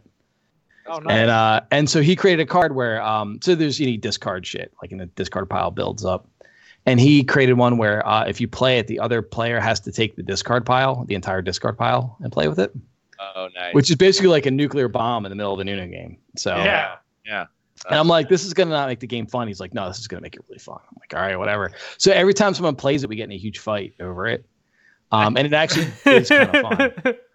But anyways, we've been playing Uno. That's my that's all I've been. Otherwise, that's it's just good, man. the same I gotta break that shit out with my kids. It's a fun game. I like Uno, and yeah, it's very simple. They're like too young for like games like like fun games like bullshit and stuff like that where you have to read the person, right? That's like it's an unfair advantage for me, right? I'm gonna get them every time, but. we also play this card game Flux, which is pretty fun, and it's not super complicated, but it's a little tricky because the rules change as you can play through it. Yes. Anyway, and there's like I don't know. We have Doctor Who Flux we've been playing with, but so if you see a version of that might be fun to pick up with the kids. Yeah. Because it gets kind of crazy, but it's not like a super complicated game. There's not a lot of rules, so. Yeah. Nice. I've been torturing myself with Sekiro. Oh yeah, because I completely forgot I bought that game. I can't. I've never beaten a From Software game in my life. As Troy said, it's like one of those things where it's like I appreciate it. I love the fact that it exists, but I just can't. I can't take the time. I can't fight the same boss. It's hard to justify that 35 times and then feel good about beating it. Like when I could do anything else. Do anything. And so Sekiro looks it looks so good. It's been getting such good reviews. I was like, all right, this is going to be the game. This is going to be the From Software game that I'm just going to do it. I'm going to sack up and do it. I know I can do it. Any one of us, right? We just put our mind to it. You just put the time into it. Fucking do it, right? And so I was just telling my friend earlier, every time I play that game, I'm on the brink of just collapse and rage quitting the whole shit, deleting my save file, and then I'll beat a boss and be like, okay, progress was made. I feel pretty good. Save and quit, and then just repeat the process over and over again. I think it's killing me slowly, and so I couldn't tell you if I'm having fun, but I do appreciate the game. You like the challenge. It looks good. I'm probably gonna play it. I'm definitely gonna play it. It looks really cool. It looks like it's right up my alley too. I love fucking ninjas and samurais. I usually don't most of my yelling when I'm playing video games these days is at you or with you. Yeah. But Sekiro is the most yelling at the TV. You get to yell by yourself. I've had genuinely by myself, standing up, yeah, bitch. What platform is this on? My roommate's the same shit. I've been playing on the Xbox One. It's on PS4 or Xbox. I think it's on Steam. Yeah, it's on Steam too. I mean, it's very well done. It's just the game doesn't. The game hates you. The game hates you right off. The game's cheating the whole time. It doesn't want you to win the whole time, but you can still do it. Yeah. And I have been playing, and I beat Katana Zero, so I can no longer play Katana Zero on the show because I've beaten it now. And I started off the first 2 episodes I was playing, which now I regret because I'm good at it now, and I was doing horrible in the first episode, now I can't even do it. The video links. And you can't save your files because fucking Justin ruined it. Yeah, Justin ruined everything. So fuck. So I mean, but it was a really, it's a great story. I love the writing. The soundtrack is amazing. I'm actually gonna be playing it again because of my usual way of playing these sorts of games is just mash through everything and kill all of the things on the screen as fast as possible and as efficiently as possible. And I later, about 3/4 into it, found out that the conversations matter and the choices you make matter. So I just kind of went through just being a complete dick and killing everybody, including the people I was supposed to be good to. And then I cared about the one character that I ended up trying to save and ended up killing by accident because I chose the wrong thing. end the conversation. And I was like, well, great. Now that's happened, and now I got to do this whole thing, and now I'm going to play the whole game over again because I want to like actually pay attention to what they're saying. It says something that you want to play it over again, though. Well, yeah, because now I'm interested to see, because I did the same thing with, what was it, Inside, where I thought I got the good ending. And there's multiple endings on that. I did not get the good ending. And so I'm going to have to play through that again, too. But so I guess this is a game where you have multiple ending situations. Troy thought he got the fucking good ending. This dude, any ending he gets, he's like, oh, yeah, I got the good one. Did you guys ever play Inside, that game Inside? No. It's like Limbo. It's this kind of the sequel, unofficial. Well, it's made by the same studio, but I don't know in the if same it's like universe. Direct, They're apparently attached storyline. Right. So Inside has a good ending if you get all the hidden collectibles. Yeah. And I don't know if I should spoil it for anybody listening, but like it's been out for a while. I think you're safe. Something genuinely weird happens at the end of that game, and it's like very unsatisfying. And so I looked it up afterwards, and it's like, oh, you have to collect all the shit, and like you get the good ending. I get it. And so Troy comes over, and we're talking about, this was a while ago, and we were actually discussing like doing a side project that wasn't YouTube. Yeah. But we were discussing Inside, and I was like, did you beat it? And he was like, yeah, hell yeah, I beat that game. I was like, cool, man. Did you get the good ending? He was like, fuck yeah. And I was like, oh, I've never seen the good ending. Like, what happens in the good ending? And so, spoiler alert, this isn't what happens in the good ending. This is what happens in the default ass fucking bourgeois normal ending. No. The default is you dying. I got the one where you get out and escape. Oh, there's one where you die? Yeah. Okay, that's the main. The main ending is that you get trapped and you die, and you're just an. Then there's a middle of the road ending where you like morph into just this like blob of arms and legs and fall out of the laboratory disturbing. And just rest on the beach. Like you have like a nice little. It's like you're free from the laboratory of evil scientists. You've killed them all, so that's a good thing. You get a nice ray of sunshine. It's like a dark, gloomy sky, and except for this one little patch of sun, which you are sitting in, it's perfect. Troy, you see the end of Akira? You basically just Tetsuo at the end of that fucking game, and you're like, yeah, I got the good ending. Yeah, the Akira ending. Yeah. Okay. Yeah. So yeah, I'm gonna play through KZ again and hopefully get another ending. And I'd not blop it up this time. Yeah. Be good to people, maybe, or just not obey orders and just go against them and not kill people. We'll see. I do like in that game how at the end of every I was watching your episodes, and at the end of every mission, you go back to your crappy apartment. Yeah, and you get to have your herbal tea. It was the best part of that. That was the best part. And then like you have like shitty neighbors that like make a bunch of noise, and and they get very interesting later. Like that part actually, that those little. Then that's another thing. I was kind of breezing through those parts as well, thinking they're just like your general like cutscene-ish things. But no, those are very integral, like changing moments that if you make the wrong decisions or you do the wrong thing, you end up in a very different place later on. So yeah, because those are really cool, and your neighbors they end up being pretty fucking interesting characters. I can't wait for Taylor to see these things. I can't wait either, and I'm glad we actually reestablished like our progress again. Yeah. Justin. Yeah, dude, I haven't played it in a few days. Like I'm gonna go on there tonight and be like, "Where's my save files?" It will be. Yes, it will be. You have to wait for the patch. Damn patch. Or just start over like house. Yeah. So I do have to touch on Destiny a little bit, but I'll do my best to keep it short. I got to play a little bit of Crucible before going out of town. I feel like I haven't played in a long time because I had a long weekend and like I haven't played video games since Friday. Crucible. So Crucible is PvP in Destiny. I've literally been paying no attention to Destiny. So I got to play comp on Thursday night competitive with Gator and I carried you to 14 wins. Yeah, with Gator and Nips here and a good buddy Stormy. who was playing on what I assume is McDonald's Wi-Fi because like his voice would cut out and I'd be like, "Oh, that dude's lagging." And then he's like, "No, wait, I'm lagging." But no, we were playing some pretty high level comp, and I got another Ghost in the Night, which is 7 kills and no damage. Felt pretty good about that, dude. And how? What class?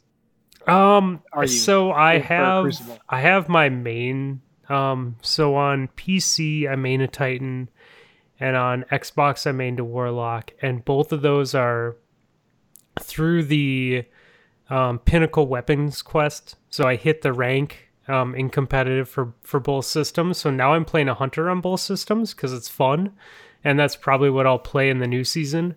So I play. I'm a meta whore. I play whatever is the best possible tools I can use to be good, to help inflate my very average skills. So so I'm constantly changing. But so you don't use your player that you play in the regular game, like the regular campaign, in the Crucible? You have to start a new. That would piss me off. So you have to collect gear and do different shit to like get your stuff. You have to play the game all over again in a version. Yep. Level it up. Yep. Awesome. Run a bunch of shit to get your. Like Diablo. But so I cool. play on two You know systems what? too, so I do double duty. It only takes it's like 600-700 hours. It's not a big deal. It's no big deal. problem. It's fine. You know. You just gotta go back to 2016 and. I tried Start to look playing up that. how many thousands of hours I was in already, but the website's down tonight, so we won't be doing that. No, but other side note real quick. One of my good friends is trying to get one of the Pinnacle weapons, and he already made rank, but he still has other pieces of the quest that he needs to do in the Crucible, and I want to be a good buddy. I have time. I like just shooting people. I don't care if it's my stats or his stats, so I jumped on his account Friday and started playing with his account, and for the first time ever in my life, I got to shoot Sleeper. And it's always been a PvE quest that I've never taken the time on my own accounts to go do. So I was like, holy shit, he has Sleeper on the character that I'm playing for him. So I just ran around with Sleeper in Crucible. It was fun. You never got. It takes like It's 10 minutes to do that quest. I mean, dude, Even I have it's that just gun. you know me, man. Like, I'm not doing that shit Yeah, I know. unless my friends are begging me. Is it actually a sleeper though? No, Is it a silent it's killer? it's like a Balanced giant rifle? fucking laser gun that charges up and shoots. Oh, it's And like if a you're laser. aiming, if you were aiming at a wall straight in front of you, it ricochets, so you can kill yourself with it. And it's the only gun I think you can kill Nice. yourself with, Yeah. or one of. It bounces all Yeah. over the place. It's cool as shit. That's I can't believe we don't have that one. And it was created by this giant AI, Rasputin, to help defend Earth from the oncoming darkness. Way back when he was going to arm everybody with the sleeper simulants. Hey, Look at this. geez. We're a lore podcast now. Yeah, totally. I love the Dropping lore. That's the best part of knowledge. it. So I don't play any of the. The best part about Destiny is the lore, and the best way to get lore is to watch YouTube videos of other people talking about it. 100%. In game, it's with that. Yeah. in game, it's the worst. Though, but anyway, but yeah. So it was created by Rasputin, who's a AI war mind sent to basically was the smartest thing on Earth. It was there to save Earthlings, from the darkness, whatever that ended up being. And there's You're so vague with that shit. oh yeah, it's pretty bad. And then there's this whole theory where there's the Traveler, which is full light, and it give everybody it gave everyone all their cool technology and shit like that. And then, but what it does is it shows up in your system, and then when the darkness shows up, the Traveler bounces. It just leaves. It's like, fuck, I'm out of here. And so instead of leaving, Rasputin shot it with a bunch of cadiometric weapon missiles. I don't know what that is, and made the Traveler stay. And then it created Guardians, and we have a game. So that's where it came from. There's your game. See, that was one of those things that when That's a when controversial statement, by the way, because some Okay. people believe that actually happened, but it did. some people have a different lore to believe. There's different interpretations. People don't like to believe that Rasputin actually shot the Traveler, but he actually did. Don't bring your lore battle bullshits to our podcast. I don't need that bad juju on me. Yeah. So we all agree Rasputin shot the Traveler. Traveler stayed with Guardians, and we have a game. That's how it is. So anyway, that was like 2014. So like I loved the art in that game, and like because I originally, before the game actually came out, I was following the pre-production team for like a good year before it actually was live, and I was really psyched on it. Like I was like, finally, Bungie's gonna make a great game. It's gonna be a game that I can get behind, that I'm gonna really sink my teeth into and just love hands down, because it's just like I would base all this off of the concept art and like their concept of the game itself. And then like as soon as those studios tend to do, once push came to shove and they had to ship, they're like, oh, this mechanic is no longer here or needed because we don't want to make it because it will take too long to figure out this other mechanic that we want to implement.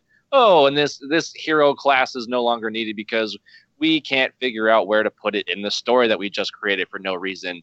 Like, it's just like they took out all the great aspects that I was really looking forward to and put out, Halo Mark 2.5, in my opinion, with slightly desaturated color, which no one cares about but me because I hate bright colors in video games.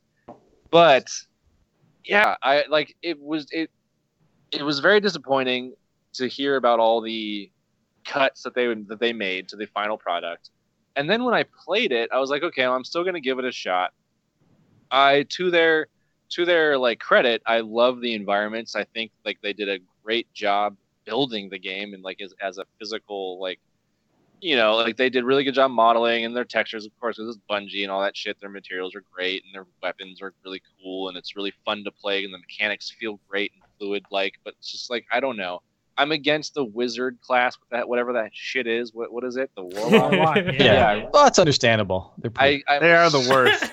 It's like, well, they're not the worst, but they're pretty bad. It's like they have no business being there, and they weren't there in the original concept, and they were added late game to fill a goddamn gap in the story, and it's just like, I just hate those kinds of calls, and I don't know. I know how those kinds of calls get done, so I understand that it wasn't necessarily the team's doing, and it was probably more of a marketing thing being pushed onto them.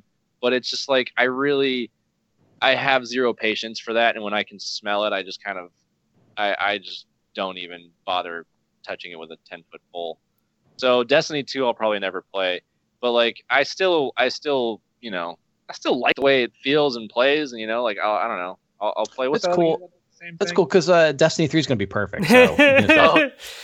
When that comes out on launch day, they're going to solve all the problems. They're going to solve all the problems. They might even fix Anthem. Yeah, I was going to say it's going to be Anthem 2.0. Right.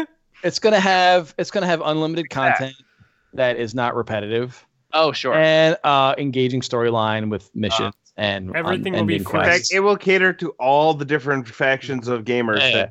It will be both. It will be both majorly engaging for the casual gamer, but allow the hardcore gamer to play that and nothing else for the rest of their life. I like this. It will be. It sounds. Wow, you should be there. You should be their announcer. I think most importantly, guys, it's important to know that it's going to be exactly what you want. Only what you want. Exactly. None of the stuff that you didn't want. And none of the stuff that you didn't want. It's not just going to be a crazy ass game where it's just fun to shoot it in the head and for no good reason. Shooting things in the head in Destiny is the most satisfying feeling in the world. It feels so good, and everything else is like impossible because their hitboxes are stupid. It's good. No, I'm aiming. Shooting mechanics are actually like very, very sound in Destiny. Yeah, it always felt like a really good game. You know what's satisfying to get a headshot in? Bad Company 2 with a 50 cal from 400 yards away when you're adding in physics and freaking leading your bullets. Yeah, well, this is the future, Troy. You don't need bullets. Don't drop, man. They go where you. Gravity doesn't exist in the future, bro. Dude, maps, and the future maps aren't that big, man. I don't know what you're talking about. It is fun. Bad Company. Was that the game where you'd fire a sniper rifle like straight in the air and like you just see like a blue number pop up in the end of the screen? You're like, yeah, I killed someone. No. Bad Company 2, it was Battlefield. It was the expansion, obviously, from Battlefield 2. But it was one of those games that was kind of revolutionary in and of itself, because it was like you start off in a map that's humongous and has multiple structures that you can hide in and shoot from and have as cover, that by the end of the map is completely leveled. Like you can annihilate. It's fully destructible environments. The physics and the sound engine alone are immaculate. It's one of those shooter games that it's so real that it makes it one of those games where you want to get good at it because of how real it is, a real feeling. Like it just feels like very like natural and planted in the world. And then on top of that, it's just everything's so satisfying. Like when you shoot down a helicopter from the ground using your tank or your bazooka, and then the helicopter it's like crashes and explodes, and then a piece of it comes off, and you're like watching it fall, and then you're like, that's getting closer. Oh shit, that's coming right for me. I have to run now. And if you stood there, it would kill you because it would just land on you and explode all the area around. And then if you'd have to sprint for your life, and there's been moments where like that happens, and it's just like really intense. Yeah, dude, I fucking hate when that happens. Yeah, it's just like, come on, those Apaches, that Apache debris. I've always wanted to learn to fly a helicopter in Battlefield games. It's actually like that's one of the things. Again, with that dude that I was talking about, do it. Yeah, we just like matched up our time zones. Him and I would play Bad Company all the time, and I was like the dedicated pilot, and he'd be the gunner. And I got so good at flying the helicopters in that game, where I would just be able to I would troll anyone who deserved it. I probably sent you. I'm sure if you look through your history, you have some nasty messages from me. Yeah, with an Xbox. So yeah, exactly. Xbox 360 or that Elite. Oh yeah, for sure. Yeah. So, couple things to note this week. Distinguished Gentlemen podcast had their episode 150, which is awesome and horrible at the same time. They just released it while we were recording tonight. I know. I got the notification literally like 2 minutes ago. We should play live. What's that? Should we just play it? The rest of our episode will just be us commenting on their episode. Let's just play their intro. No, so they're good friends of ours, and they this is their final episode. So all of our listeners probably know, but definitely give that a listen this week, and tag Justin, man, and Stu, and let them know what you think of the episode. It's pretty dope. 150. Cool. Why is it closing out? I think they did their thing. They're originally like 5 or 6 people that started the podcast. Yeah. They all had babies. Yeah. A couple of them had second, third, fourth children, new work, new moving, like just life happened. Yeah, that makes sense. That's a good run though. They got old. They got old. Yeah. No, dudes are legit hilarious. So I'm excited to hear it, but I'm sad to hear them go. They were one of those, those content creators where no matter what your day is like, you can have a really shitty day, but you listen to the podcast and you just laugh at the stupidest fucking thing that they do. These guys had that magic, I think. So it'll be, I don't know. I think it's, yeah. So I think our listeners need to give it a listen, but definitely tag them and, let them know what you think. Cool. Hell yeah. Yeah. Where do you guys come on? What are they on? Audible or SoundCloud or something like that, or iTunes? Yeah, Podbean, Google Play, Spotify. And speaking of, as of today, we are on Spotify too. Nice. Someone shot us an email and said, "Hey, you guys should really put your shit on Spotify." Probably not those exact words, but thanks to Josh, I was like, "Yeah, that's probably a good idea. I should probably do that." You could even get a podcast on Spotify. So yeah, it was really hard. I went to my my Podbeam account and hit link to Spotify, and I got an email that said we will let you know if you're approved or not. And then I got an email a little bit later that said congratulations. So it was a lot of work. Damn. Roller coaster. They approved it? They clearly didn't listen. Yeah, no, they did not. The algorithms do not care about the content. No, I had to put the explicit content on our RRS feed, so like when it goes to iTunes and stuff, we don't get banned. So it's fair. Like 18 plus, yeah. Because I was like, when I was reading through it, I was like, oh, if I put this label on, then we can just say anything. Yeah, we're gonna go with this one. It's funny on iTunes, the explicit thing just shows like an E, which I thought meant for everyone. Yeah. And it's not. It's not for everyone. It's for like gamer rating system engraved in your brain. It's very I was like, oh, I could go like, Elliot, listen to this. It has an E on it. I'm like, whoa, hold on. Oh. Yeah, so shout out to Josh. We're now on Spotify. For everyone that's listening to us on a different platform.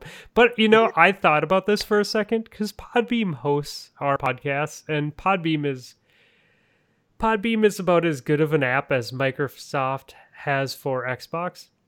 Like, it's just like, how in this day and age can you be such a big company and have such a shitty app? Especially like an app that focuses primarily on your main source of income.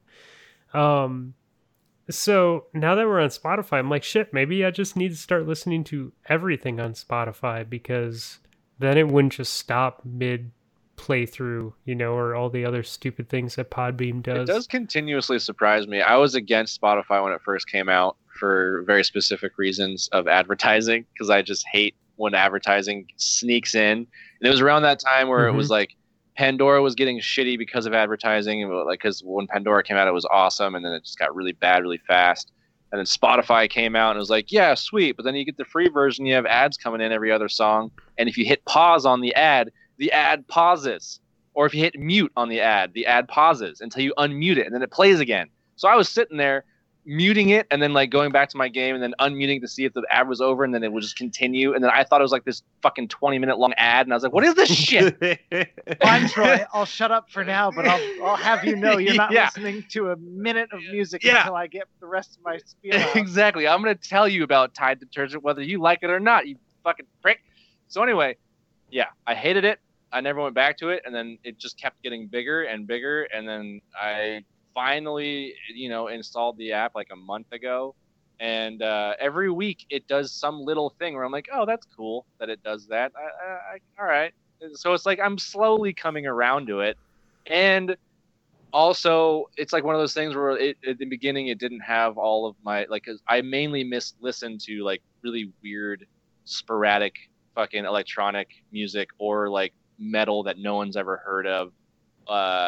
So many weird bands that I'm into. Oh, I'm excited for the music picks this week. Oh yeah. I was gonna say so many. Our buddies at Bads might be in your music metal unique category. I mean, I listen to everything pretty much. Like as long as it's good and it's written well and the musicians know what they're doing, I appreciate it. Like I'll listen to anything really.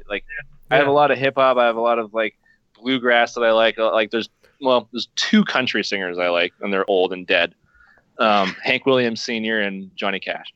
So, and then everything else is just like crazy shit from Norwegian countries or European countries like that people have never heard of. And like, I just got, we'll get into it on the music part. But anyway, so Spotify didn't have these things to begin with, and then didn't have the Beatles. So I was like, well, this is dumb. I don't understand this app at all.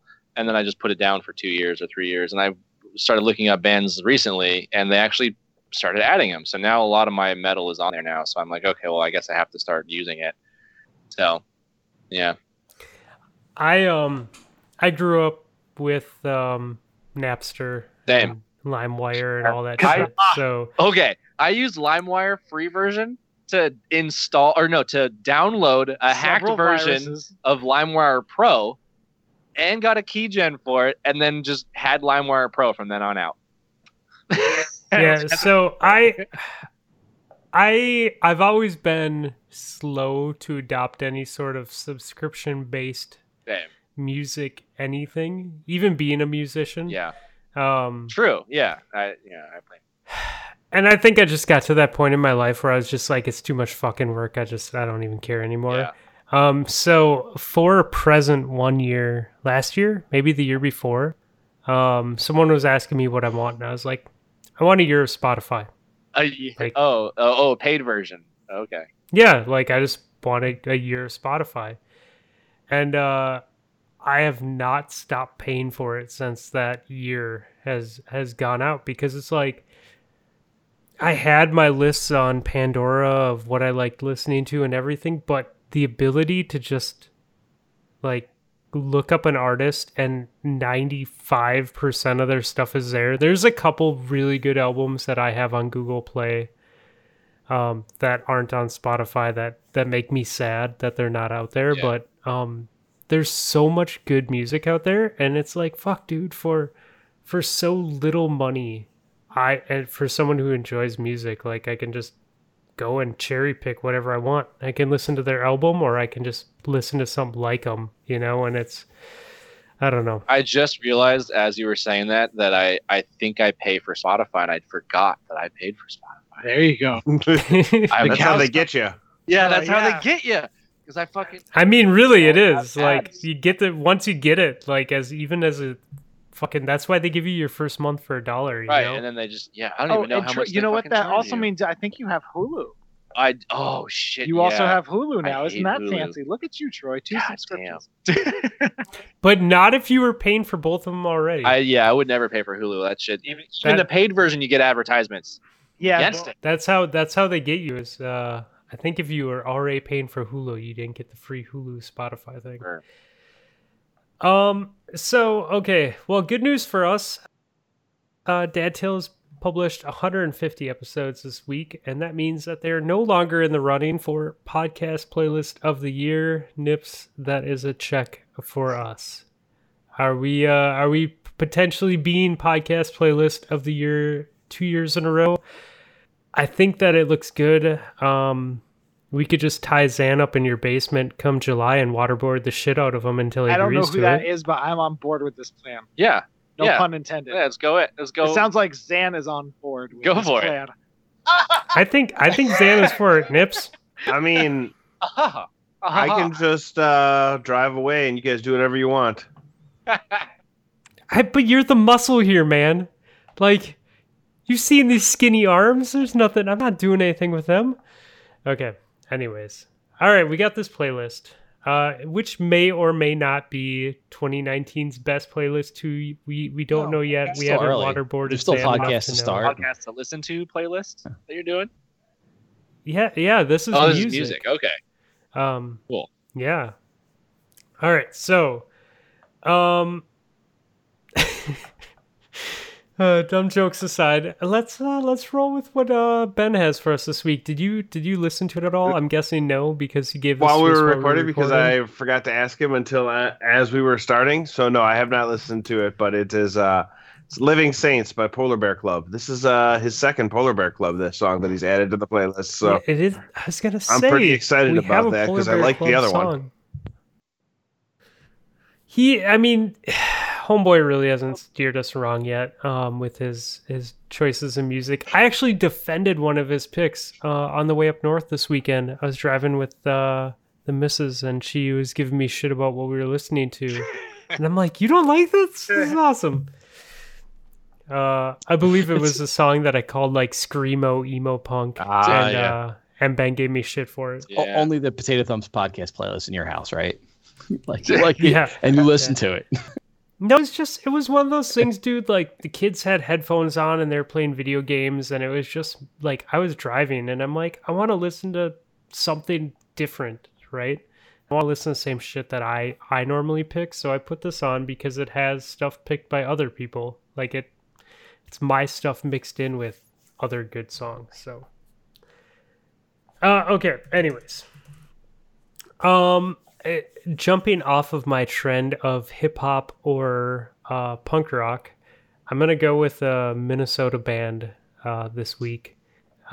Wait So Long by Trampled by Turtles. And I don't know how far this song spread out into the music universe. Like, it was big here for a while, but it's got some pretty dope violin on it. So I don't know, I like it. I think other people will like it. I'm pretty down with some dope violins. Do you know Niccolo Paganini? He's the dopest of violinists. No, I do not. Check him out sometime. He's great. Okay. Yeah. He's like a 16th century composer. I don't know. None of his stuff is actually recorded because he died before the recording mechanism was invented or something. So it's on Spotify. So it's on Spotify. It actually is on Spotify because there's violinists who strive to.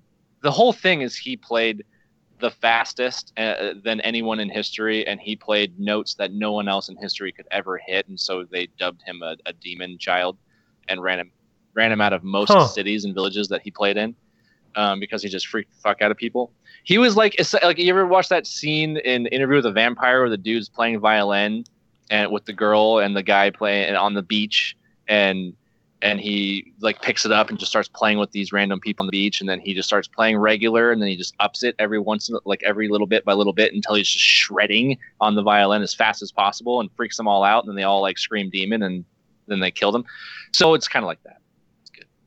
Every metal guitarist knows this man because of his arpeggios. Yeah, that's dope, great. Man. Nips, what do you got for us this week? I think I'm gonna go with "Hurricane" by Bob Dylan. Nice. Nice 8.5 minute long song it tells a little story, which they ended up, turning into a movie because it's based on a real life person. But good history lesson in music form. Also, a Minnesota dude that absolutely hates Minnesota. Yeah, It's come up on the show before, your love of Dylan. I don't mind Dylan, dude. I think Dylan's fine. Prince is the one you struggle with. No, I think Prince is fine too. Yeah. No, I think is Prince from they should have Minnesota? done the fucking mural of Prince in Minneapolis over Dylan, because Dylan's fucking. He's like your typical rock star, right, dude? He's full of himself. But I think he's good. Like, fuck, man. You can be an asshole. That's fine if you're good. Like, I'll appreciate your quality. Okay. Cliff. Oh wait, I gotta pick. What do you got for me, buddy? I don't know. I'm thinking about it. Okay. Because it's like summertime's coming up. Okay. I'm trying to think if I should go. All right, I'm just gonna go with my. So summertime's coming up, right? Which is great. I really love summertime. My kid's getting off of school. I don't. In like 2 or 3 weeks. And I have to keep working, which is like fucking bullshit. Right. And he's like, I'm for the summer adult summer break.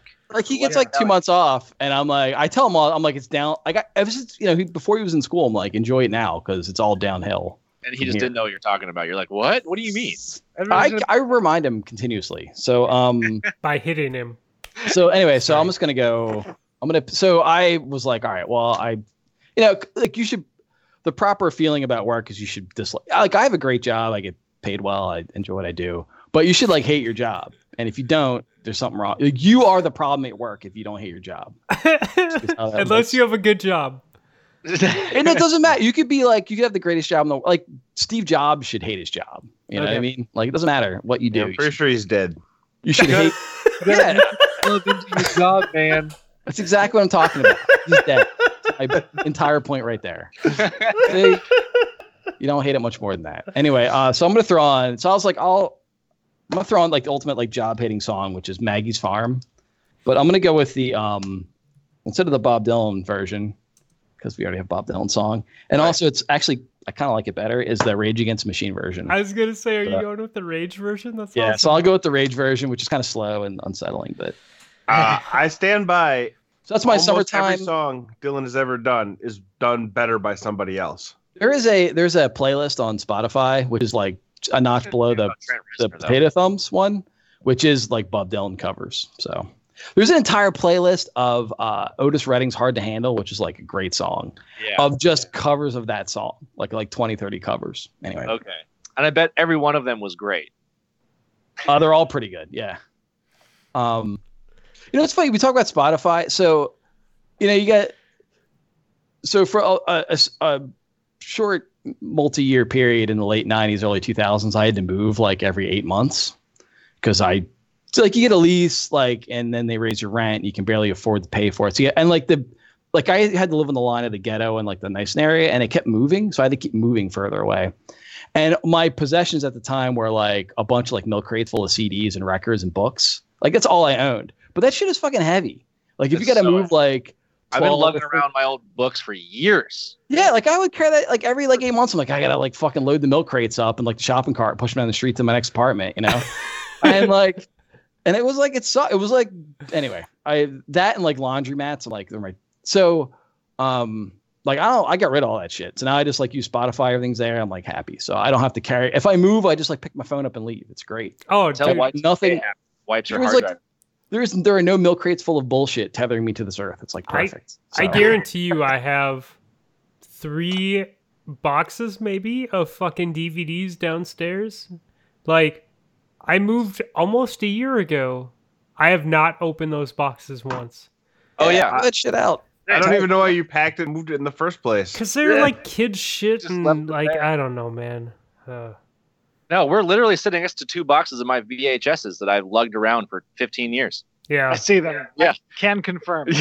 Yeah. I will say though, there are some things Spotify does not have, which I have on like a drive Yes. somewhere that I Yeah. need. Some good like Well, that's the thing weird is I've things I've downloaded, but I have hundreds of gigs of music that I've downloaded and just collected over the years. And I've definitely been that kid in high school who got their CD book case like stolen out of their car or whatever, and you just lose all of your music. And it's so disheartening. And I was one of those guys who like I had everything neatly put away. Like I had the CD case in the little slip with the CD behind it, so everything was like in chronological order and of like looked good and everything, aesthetically pleasing. And then just steal that shit. I'm like, great, I'm not gonna go through the trouble. I remember the CD books. Oh, dude, Yeah. it brings back memories. Yeah, and it's like, oh man, I had the big one that was like 4-slided one, and Yeah. it's another story. yeah, the case And, logic. yeah, And we were in like Las Vegas at one point, and I had a bunch of shit in there, and it was like 130 degrees out or something. Like we thought we were gonna fucking die. It was like, and we didn't have any money, so we all like chipped in and like rented a hotel room to like just like stay kind of cool in. But it was like it didn't really work. But and so we left like the CD book in the car, I remember, and it got so hot that the CDs melted to the front of it. Oh wait, Which sounds it sounds bad, but it was actually kind of cool because it turned out like the printing on the front melted to the front. So when you you can kind of peel them off and they would still work, but it like left an imprint on the front, so it actually like marked each spot in the CD case. Yeah. So it kind of worked out. Dude. But yeah, I remember that was a hot ass day in Las Vegas. Troy, what do you got for us this week? So, all right. So yeah, I am torn between 3 songs right now, but I'm gonna give you. Okay, so the first. All right. I'm gonna say this. I'll give you my top 3 artists that I've been obsessed with the last month or last week even. And it's been Beyond Creation, which are they are a French tech metal band. Great fucking band. Tyler, the Creator, keeps on putting out great shit. He just released a new album last week that I've been obsessed with one particular song. And Igor with 3 R's. Igor, he's I sometimes on our show Tea Time, I'll like be like, yeah, I'll Igor this as like I'll cut this, and then usually my cut music is always a clip of Igor, and that's what that weird sporadic like classical like craziness is. While I'm going through it, but I'm gonna go with Theatrical Delirium, which is Beyond Creation. I believe that's the right song. I'll have to double check that later or now. We'll fix it in post. Yeah, exactly.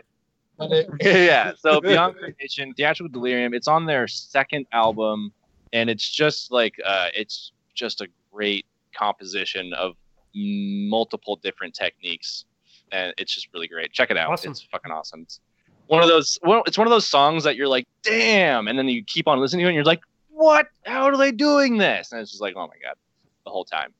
And then also check out Igor and New Magic Wand, Tyler the Creator. That's I'll put 2 in since I'm not on this show very often. So New Magic Wand and Theatrical Delirium. I like it. Taylor, how about you, man?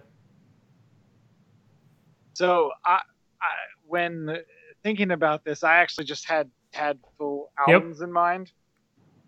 But I was right. That's the right name. Good, excellent.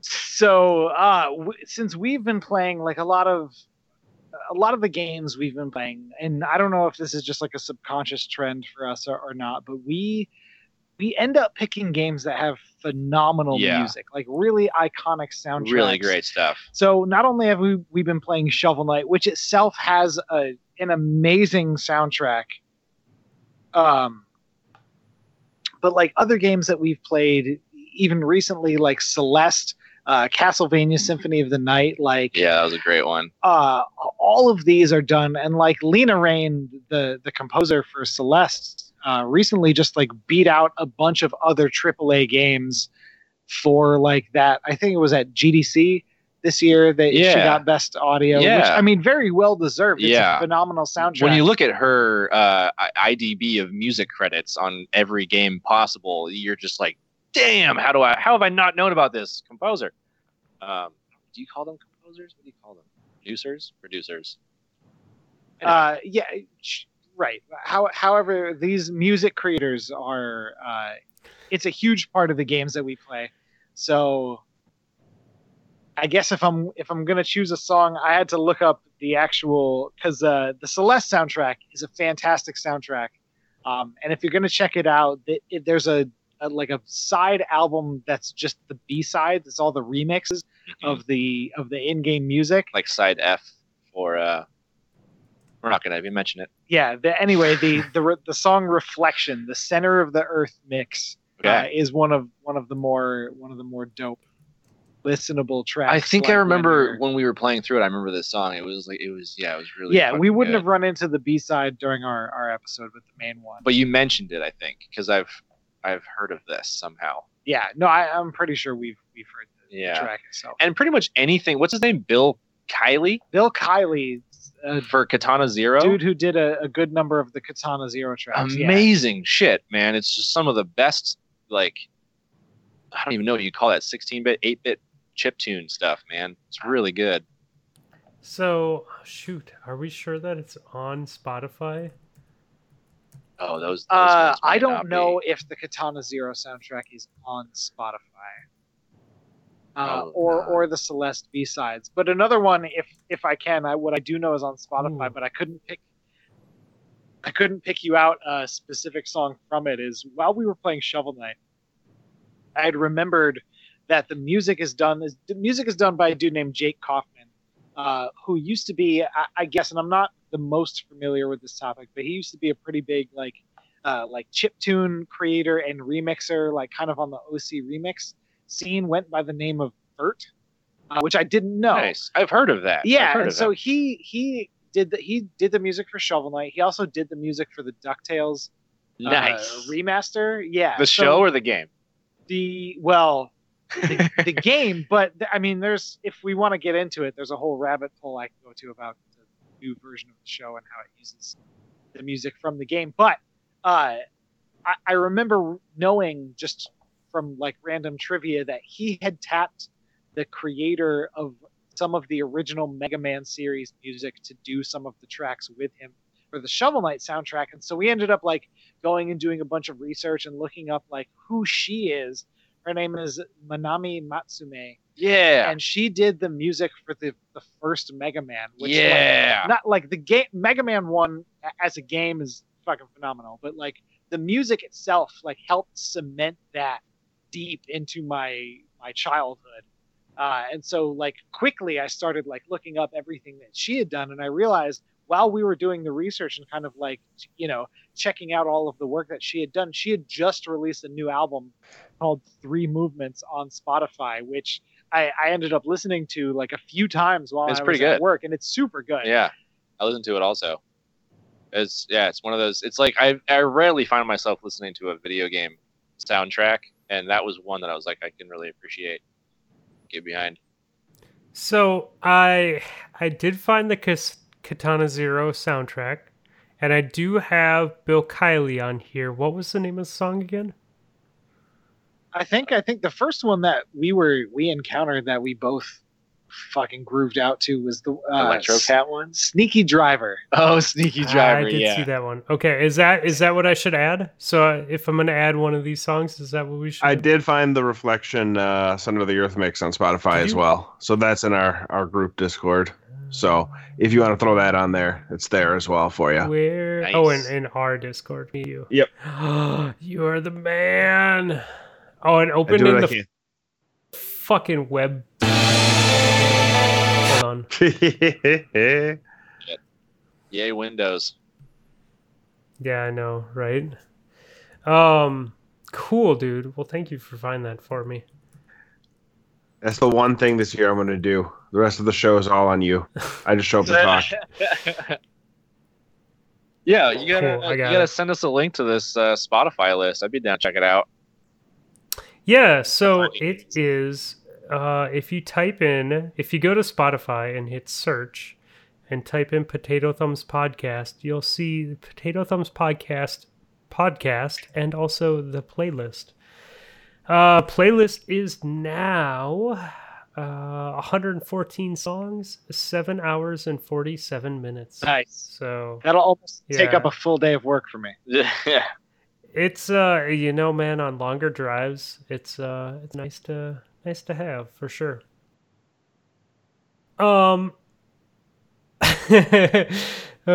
Sorry.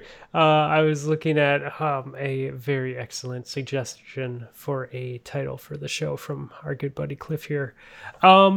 So I think that is going to wrap it for tonight. But I do want to talk about you guys one more time. So.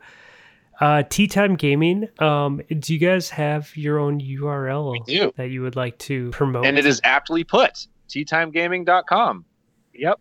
And is that like TEA? Oh, no, it's or just the letter a T. Big capital T? Yeah. Because sorry. So it is T, just regular 1T and then time gaming, all one word, .com. And I believe it'll just direct link you to the channel, right? The Yeah, YouTube channel? super lazy with the setup. We just redirect to our YouTube channel. But it's easy to remember. Yeah. The letter ttimegaming.com. And then follow us on Instagram, Tea Time Gaming. And then Taylor doesn't have one, but I have another IG account, Choice of PV. I don't know if you care about FPV stuff. If you like drone racing and freestyle shit, I do that. But yeah, fucking Tea Time Gaming all around. Oh, and then on Reddit, we're just Tea Time Gaming, right? Yeah, and I mean, like, look in the Mario Maker subreddit and you'll Yeah. be able to find us dicking around in there. Yeah, we're always snooping around on Almost the certainly. Reddits. Yeah. And we've been posting their videos as they've been coming out. Cliff has been sharing the videos that Awesome. he's been involved in, where he created the levels Yeah, in our Love Discord. the support. And Yeah. Cliff's levels, like, honestly, Yeah. dude, yours are some of the best that we play. So Yeah. it is truly a joy. We to- posted a small clip of the final run of what was it? Ain't Nothing But a G Thing with the Dre song. It was the hardest one, arguably, in my opinion. Well, so far. So far. But we uploaded because you can only do 30-second clips on Instagram, but we uploaded one of me finally doing the complete run of the first segment of Ain't Nothing But a T Thing. And it got 360 something views. Like, people loved that little clip. It was really nice. Oh, that's cool. So That was a yeah. fun one to put together. That That was a fun That one took to a play. while. Just listen to. I died so many times just trying to hear the music because I wasn't paying attention to the gameplay. it was hard. So because it was 3 Dr. Dre tracks, and he samples things from elsewhere. So to track down the music, I'm like, all right, I gotta find this fucking weird 70s ass song, and then find someone who can because I don't really know. I find somebody who can I need a tutorial for how to do. I forget what it was, what he samples in G Thang, but it's a straight sample of some others. Somebody Haywood. Anyway, but so I had to find somebody who was how do you play this crazy ass song from Wilson Haywood or whatever. So it was tricky to put together. But. Yeah, someone actually made that. That's fucking amazing. Yeah. And dude, so we found we recognized right away the first two, or no, the 1 and 3 slots. What is the diss track? It's Dre. It's supposed to be Dre Day. That one didn't come out as. Oh, that's right. Yeah. Dre Day. But it's Dre Day. So it's fucking with Dre Day, which is a track. Yeah. That was the only one that I was like, I can't recognize this one right away. So the 3 tracks in the video are the first one is I was watching one of your videos and I was like, it popped in my head. I'm like, well, just the line ain't nothing but a T thing. And I was like, I'll take a little level out of this. And like, so I figured I'd do the music and then like, it's a small segment, but there's not much more than the hook to that song. I mean, there's a lot more, but there's not much. There's not a lot more you can throw into like that's the hook that everyone knows and loves. So I was like, all right, I got to like find some other stuff to put in here because it's not long enough. And then so I was like, so I did fucking with Dre Day was the second one. And the third one was still Dre, still DRE. Yeah, that one off his later album. Because I loved that whole album back in the day. Yeah. But it was just fun. Yeah, so I was like, took a while to like figure all that stuff out. And then at the very end I threw in so I was looking at all these different like hip hop breaks to try to like do like a looping drum track at the end, which is really fucking hard, by the way. It was a real it's hard to loop anything in a non dude, it was because it's rough to do. But and I was trying to do the amen break, but I couldn't get it to work. So I threw in the it's sort of a variant, I would say, on the Impeach the President track. Oh yeah. It's sort of a slight variant on that, but anyway. Nice. And that actually took the most amount of time in that level was figuring out how to do that shit. That like 20 seconds to the end that no one pays attention to. Anyway. No, it was all so good, and the music was spot on. Like we definitely, it definitely made it like a lot more like.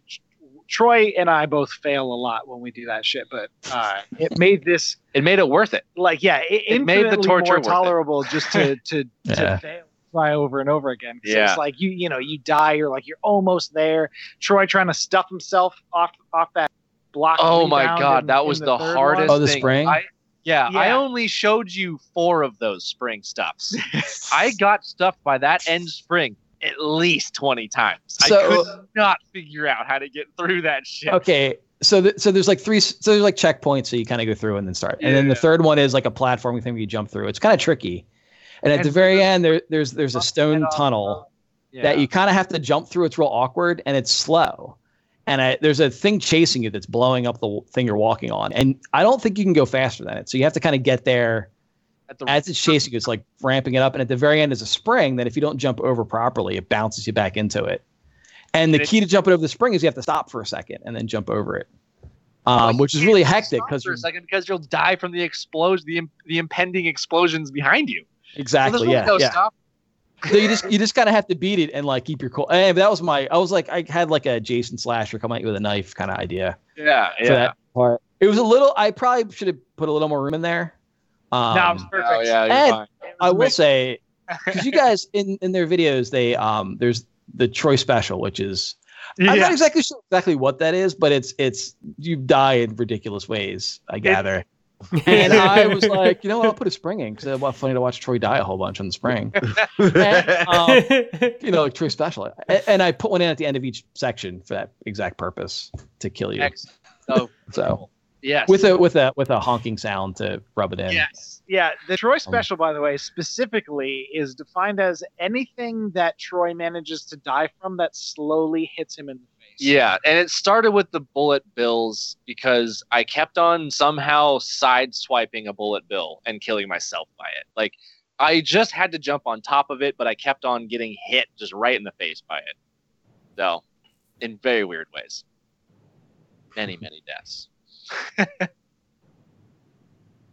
I love hearing the dynamic of you guys really telling Cliff that he's doing a great job with his levels, and Cliff telling you guys that he's really putting a lot of thought into trying to make you suffer while you play his levels. You want to make them too. like not like base level, but like really a healthy level of masochism like, that makes a good friend. It's hard. So it's hard to So like the red green level, it's hard to build a really good troll level that like because usually they're mean and they're like unfun. Like I don't play troll levels. They're like unforgiving. Yeah, they're just unpleasant. Like I mean, you got like if you play random, if you just go like I'm gonna do the randomizer and play random levels, they're gonna be terrible and mean. Troll levels. Yes, they are. Yeah, they're garbage and it's like terrible. And anyway, But so like to build a level where you really like kind of get someone in a creative way, and not like offend them and have them still come on a podcast is like it's pretty good.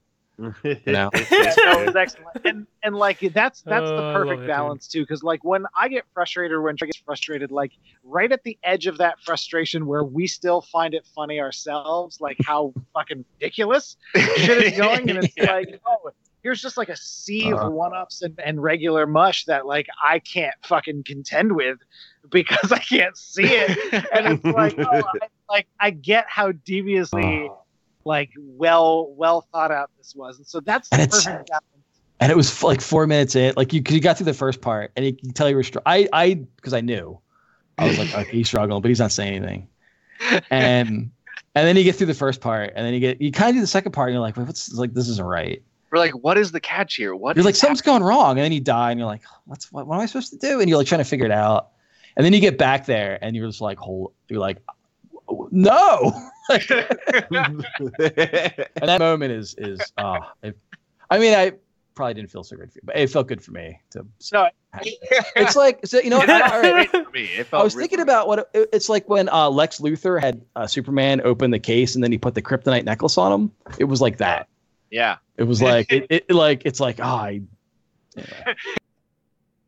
of a bitch. Sorry, I don't mean to be mean. But You got me. No, I got you. I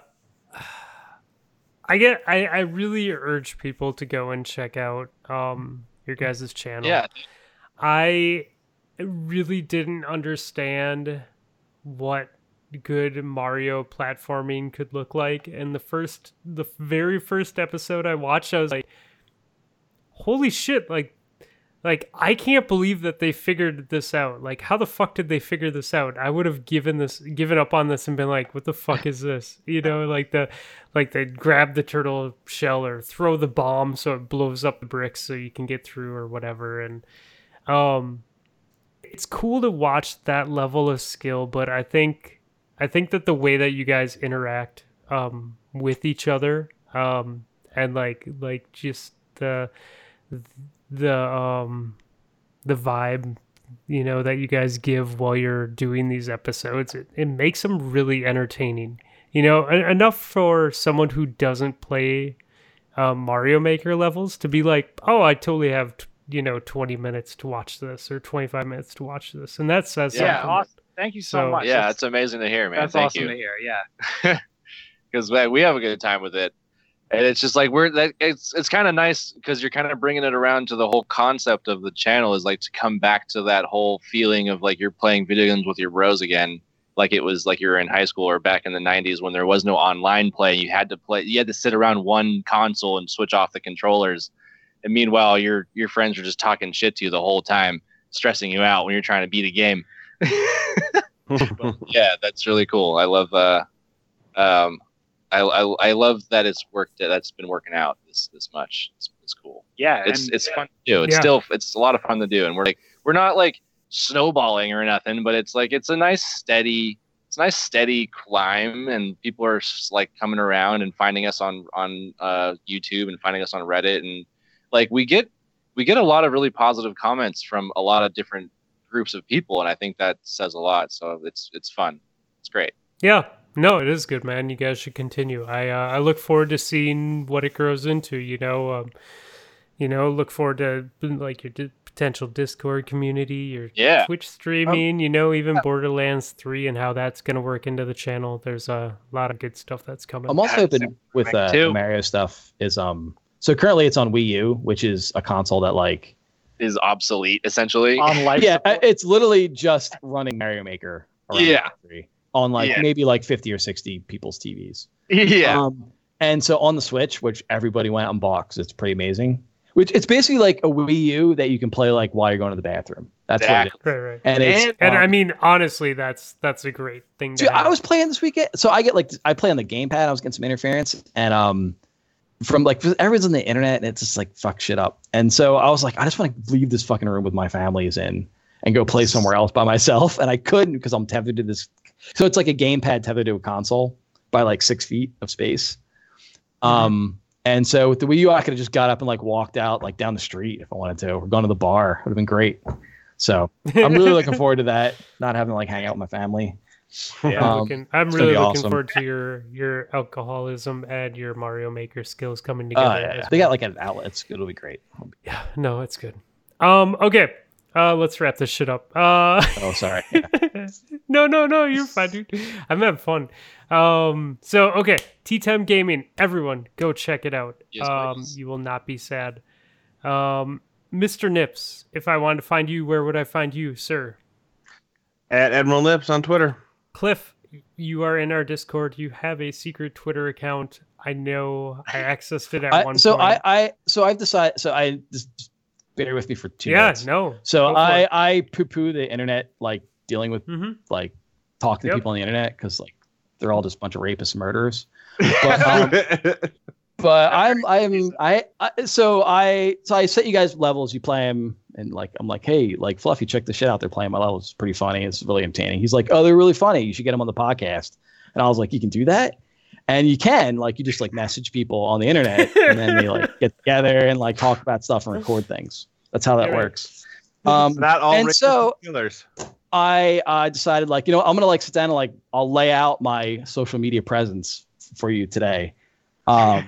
Which has been put together without any thought whatsoever over the course of many years. So I am on Xbox Live as Cliff Spab, also as Spliff Cab. That's my favorite. And my favorite. Xgirl 57003, but I just say like what's up when I anyway. On the Wii U, it's Huya. That's actually my kid's account, but you can still and it's HOO. He thought of that himself, by the way. Excellent. On the Switch, I'm Future Dad _1978. Don't ask about that. I'm not actually gonna have any more kids. It's just anyway. So so you're a dad from the future? it's there's a backstory. There's not time now because there's a lot of stuff there. Like the shittiest superhero name. So where else? Oh yeah, so on Reddit, I'm Blink Shoddy. Or that's right. Or as some people think, Blink's Hottie. But Blink's Hottie. Yeah, I get both of them. Where else? What else do I have? So Fortnite has their own naming convention because you can play on like various consoles. So I'm fake name _1978. And it's actually the same on Adult Friend Finder. On 4chan, Whipped Up Dude. I don't go to 4chan anymore. People aren't really nice there. Rapists and murderers on the internet. You're in the hub of it. Now I know where you get your perspective on the internet from. Yeah. So if you're on IGN, I post a lot on IGN as Hog IRL 69. And then Amazon. So I review a lot of books on Amazon. This is a magical list of handles. I on Amazon. I do. I mean, they sell all kinds of stuff, but they start off with books, so it's easy. So Penn Island, one word. Hold on, there's more. Well, so Yelp, Super Beard 78. Oh, Jesus. And then Craigslist is just not an axe killer. 29. You know what? You'd think that would be an uncommon name, but it's actually it's very common actually. An axe killer. And I think that's about it. There's other ones, but I'll keep those to myself.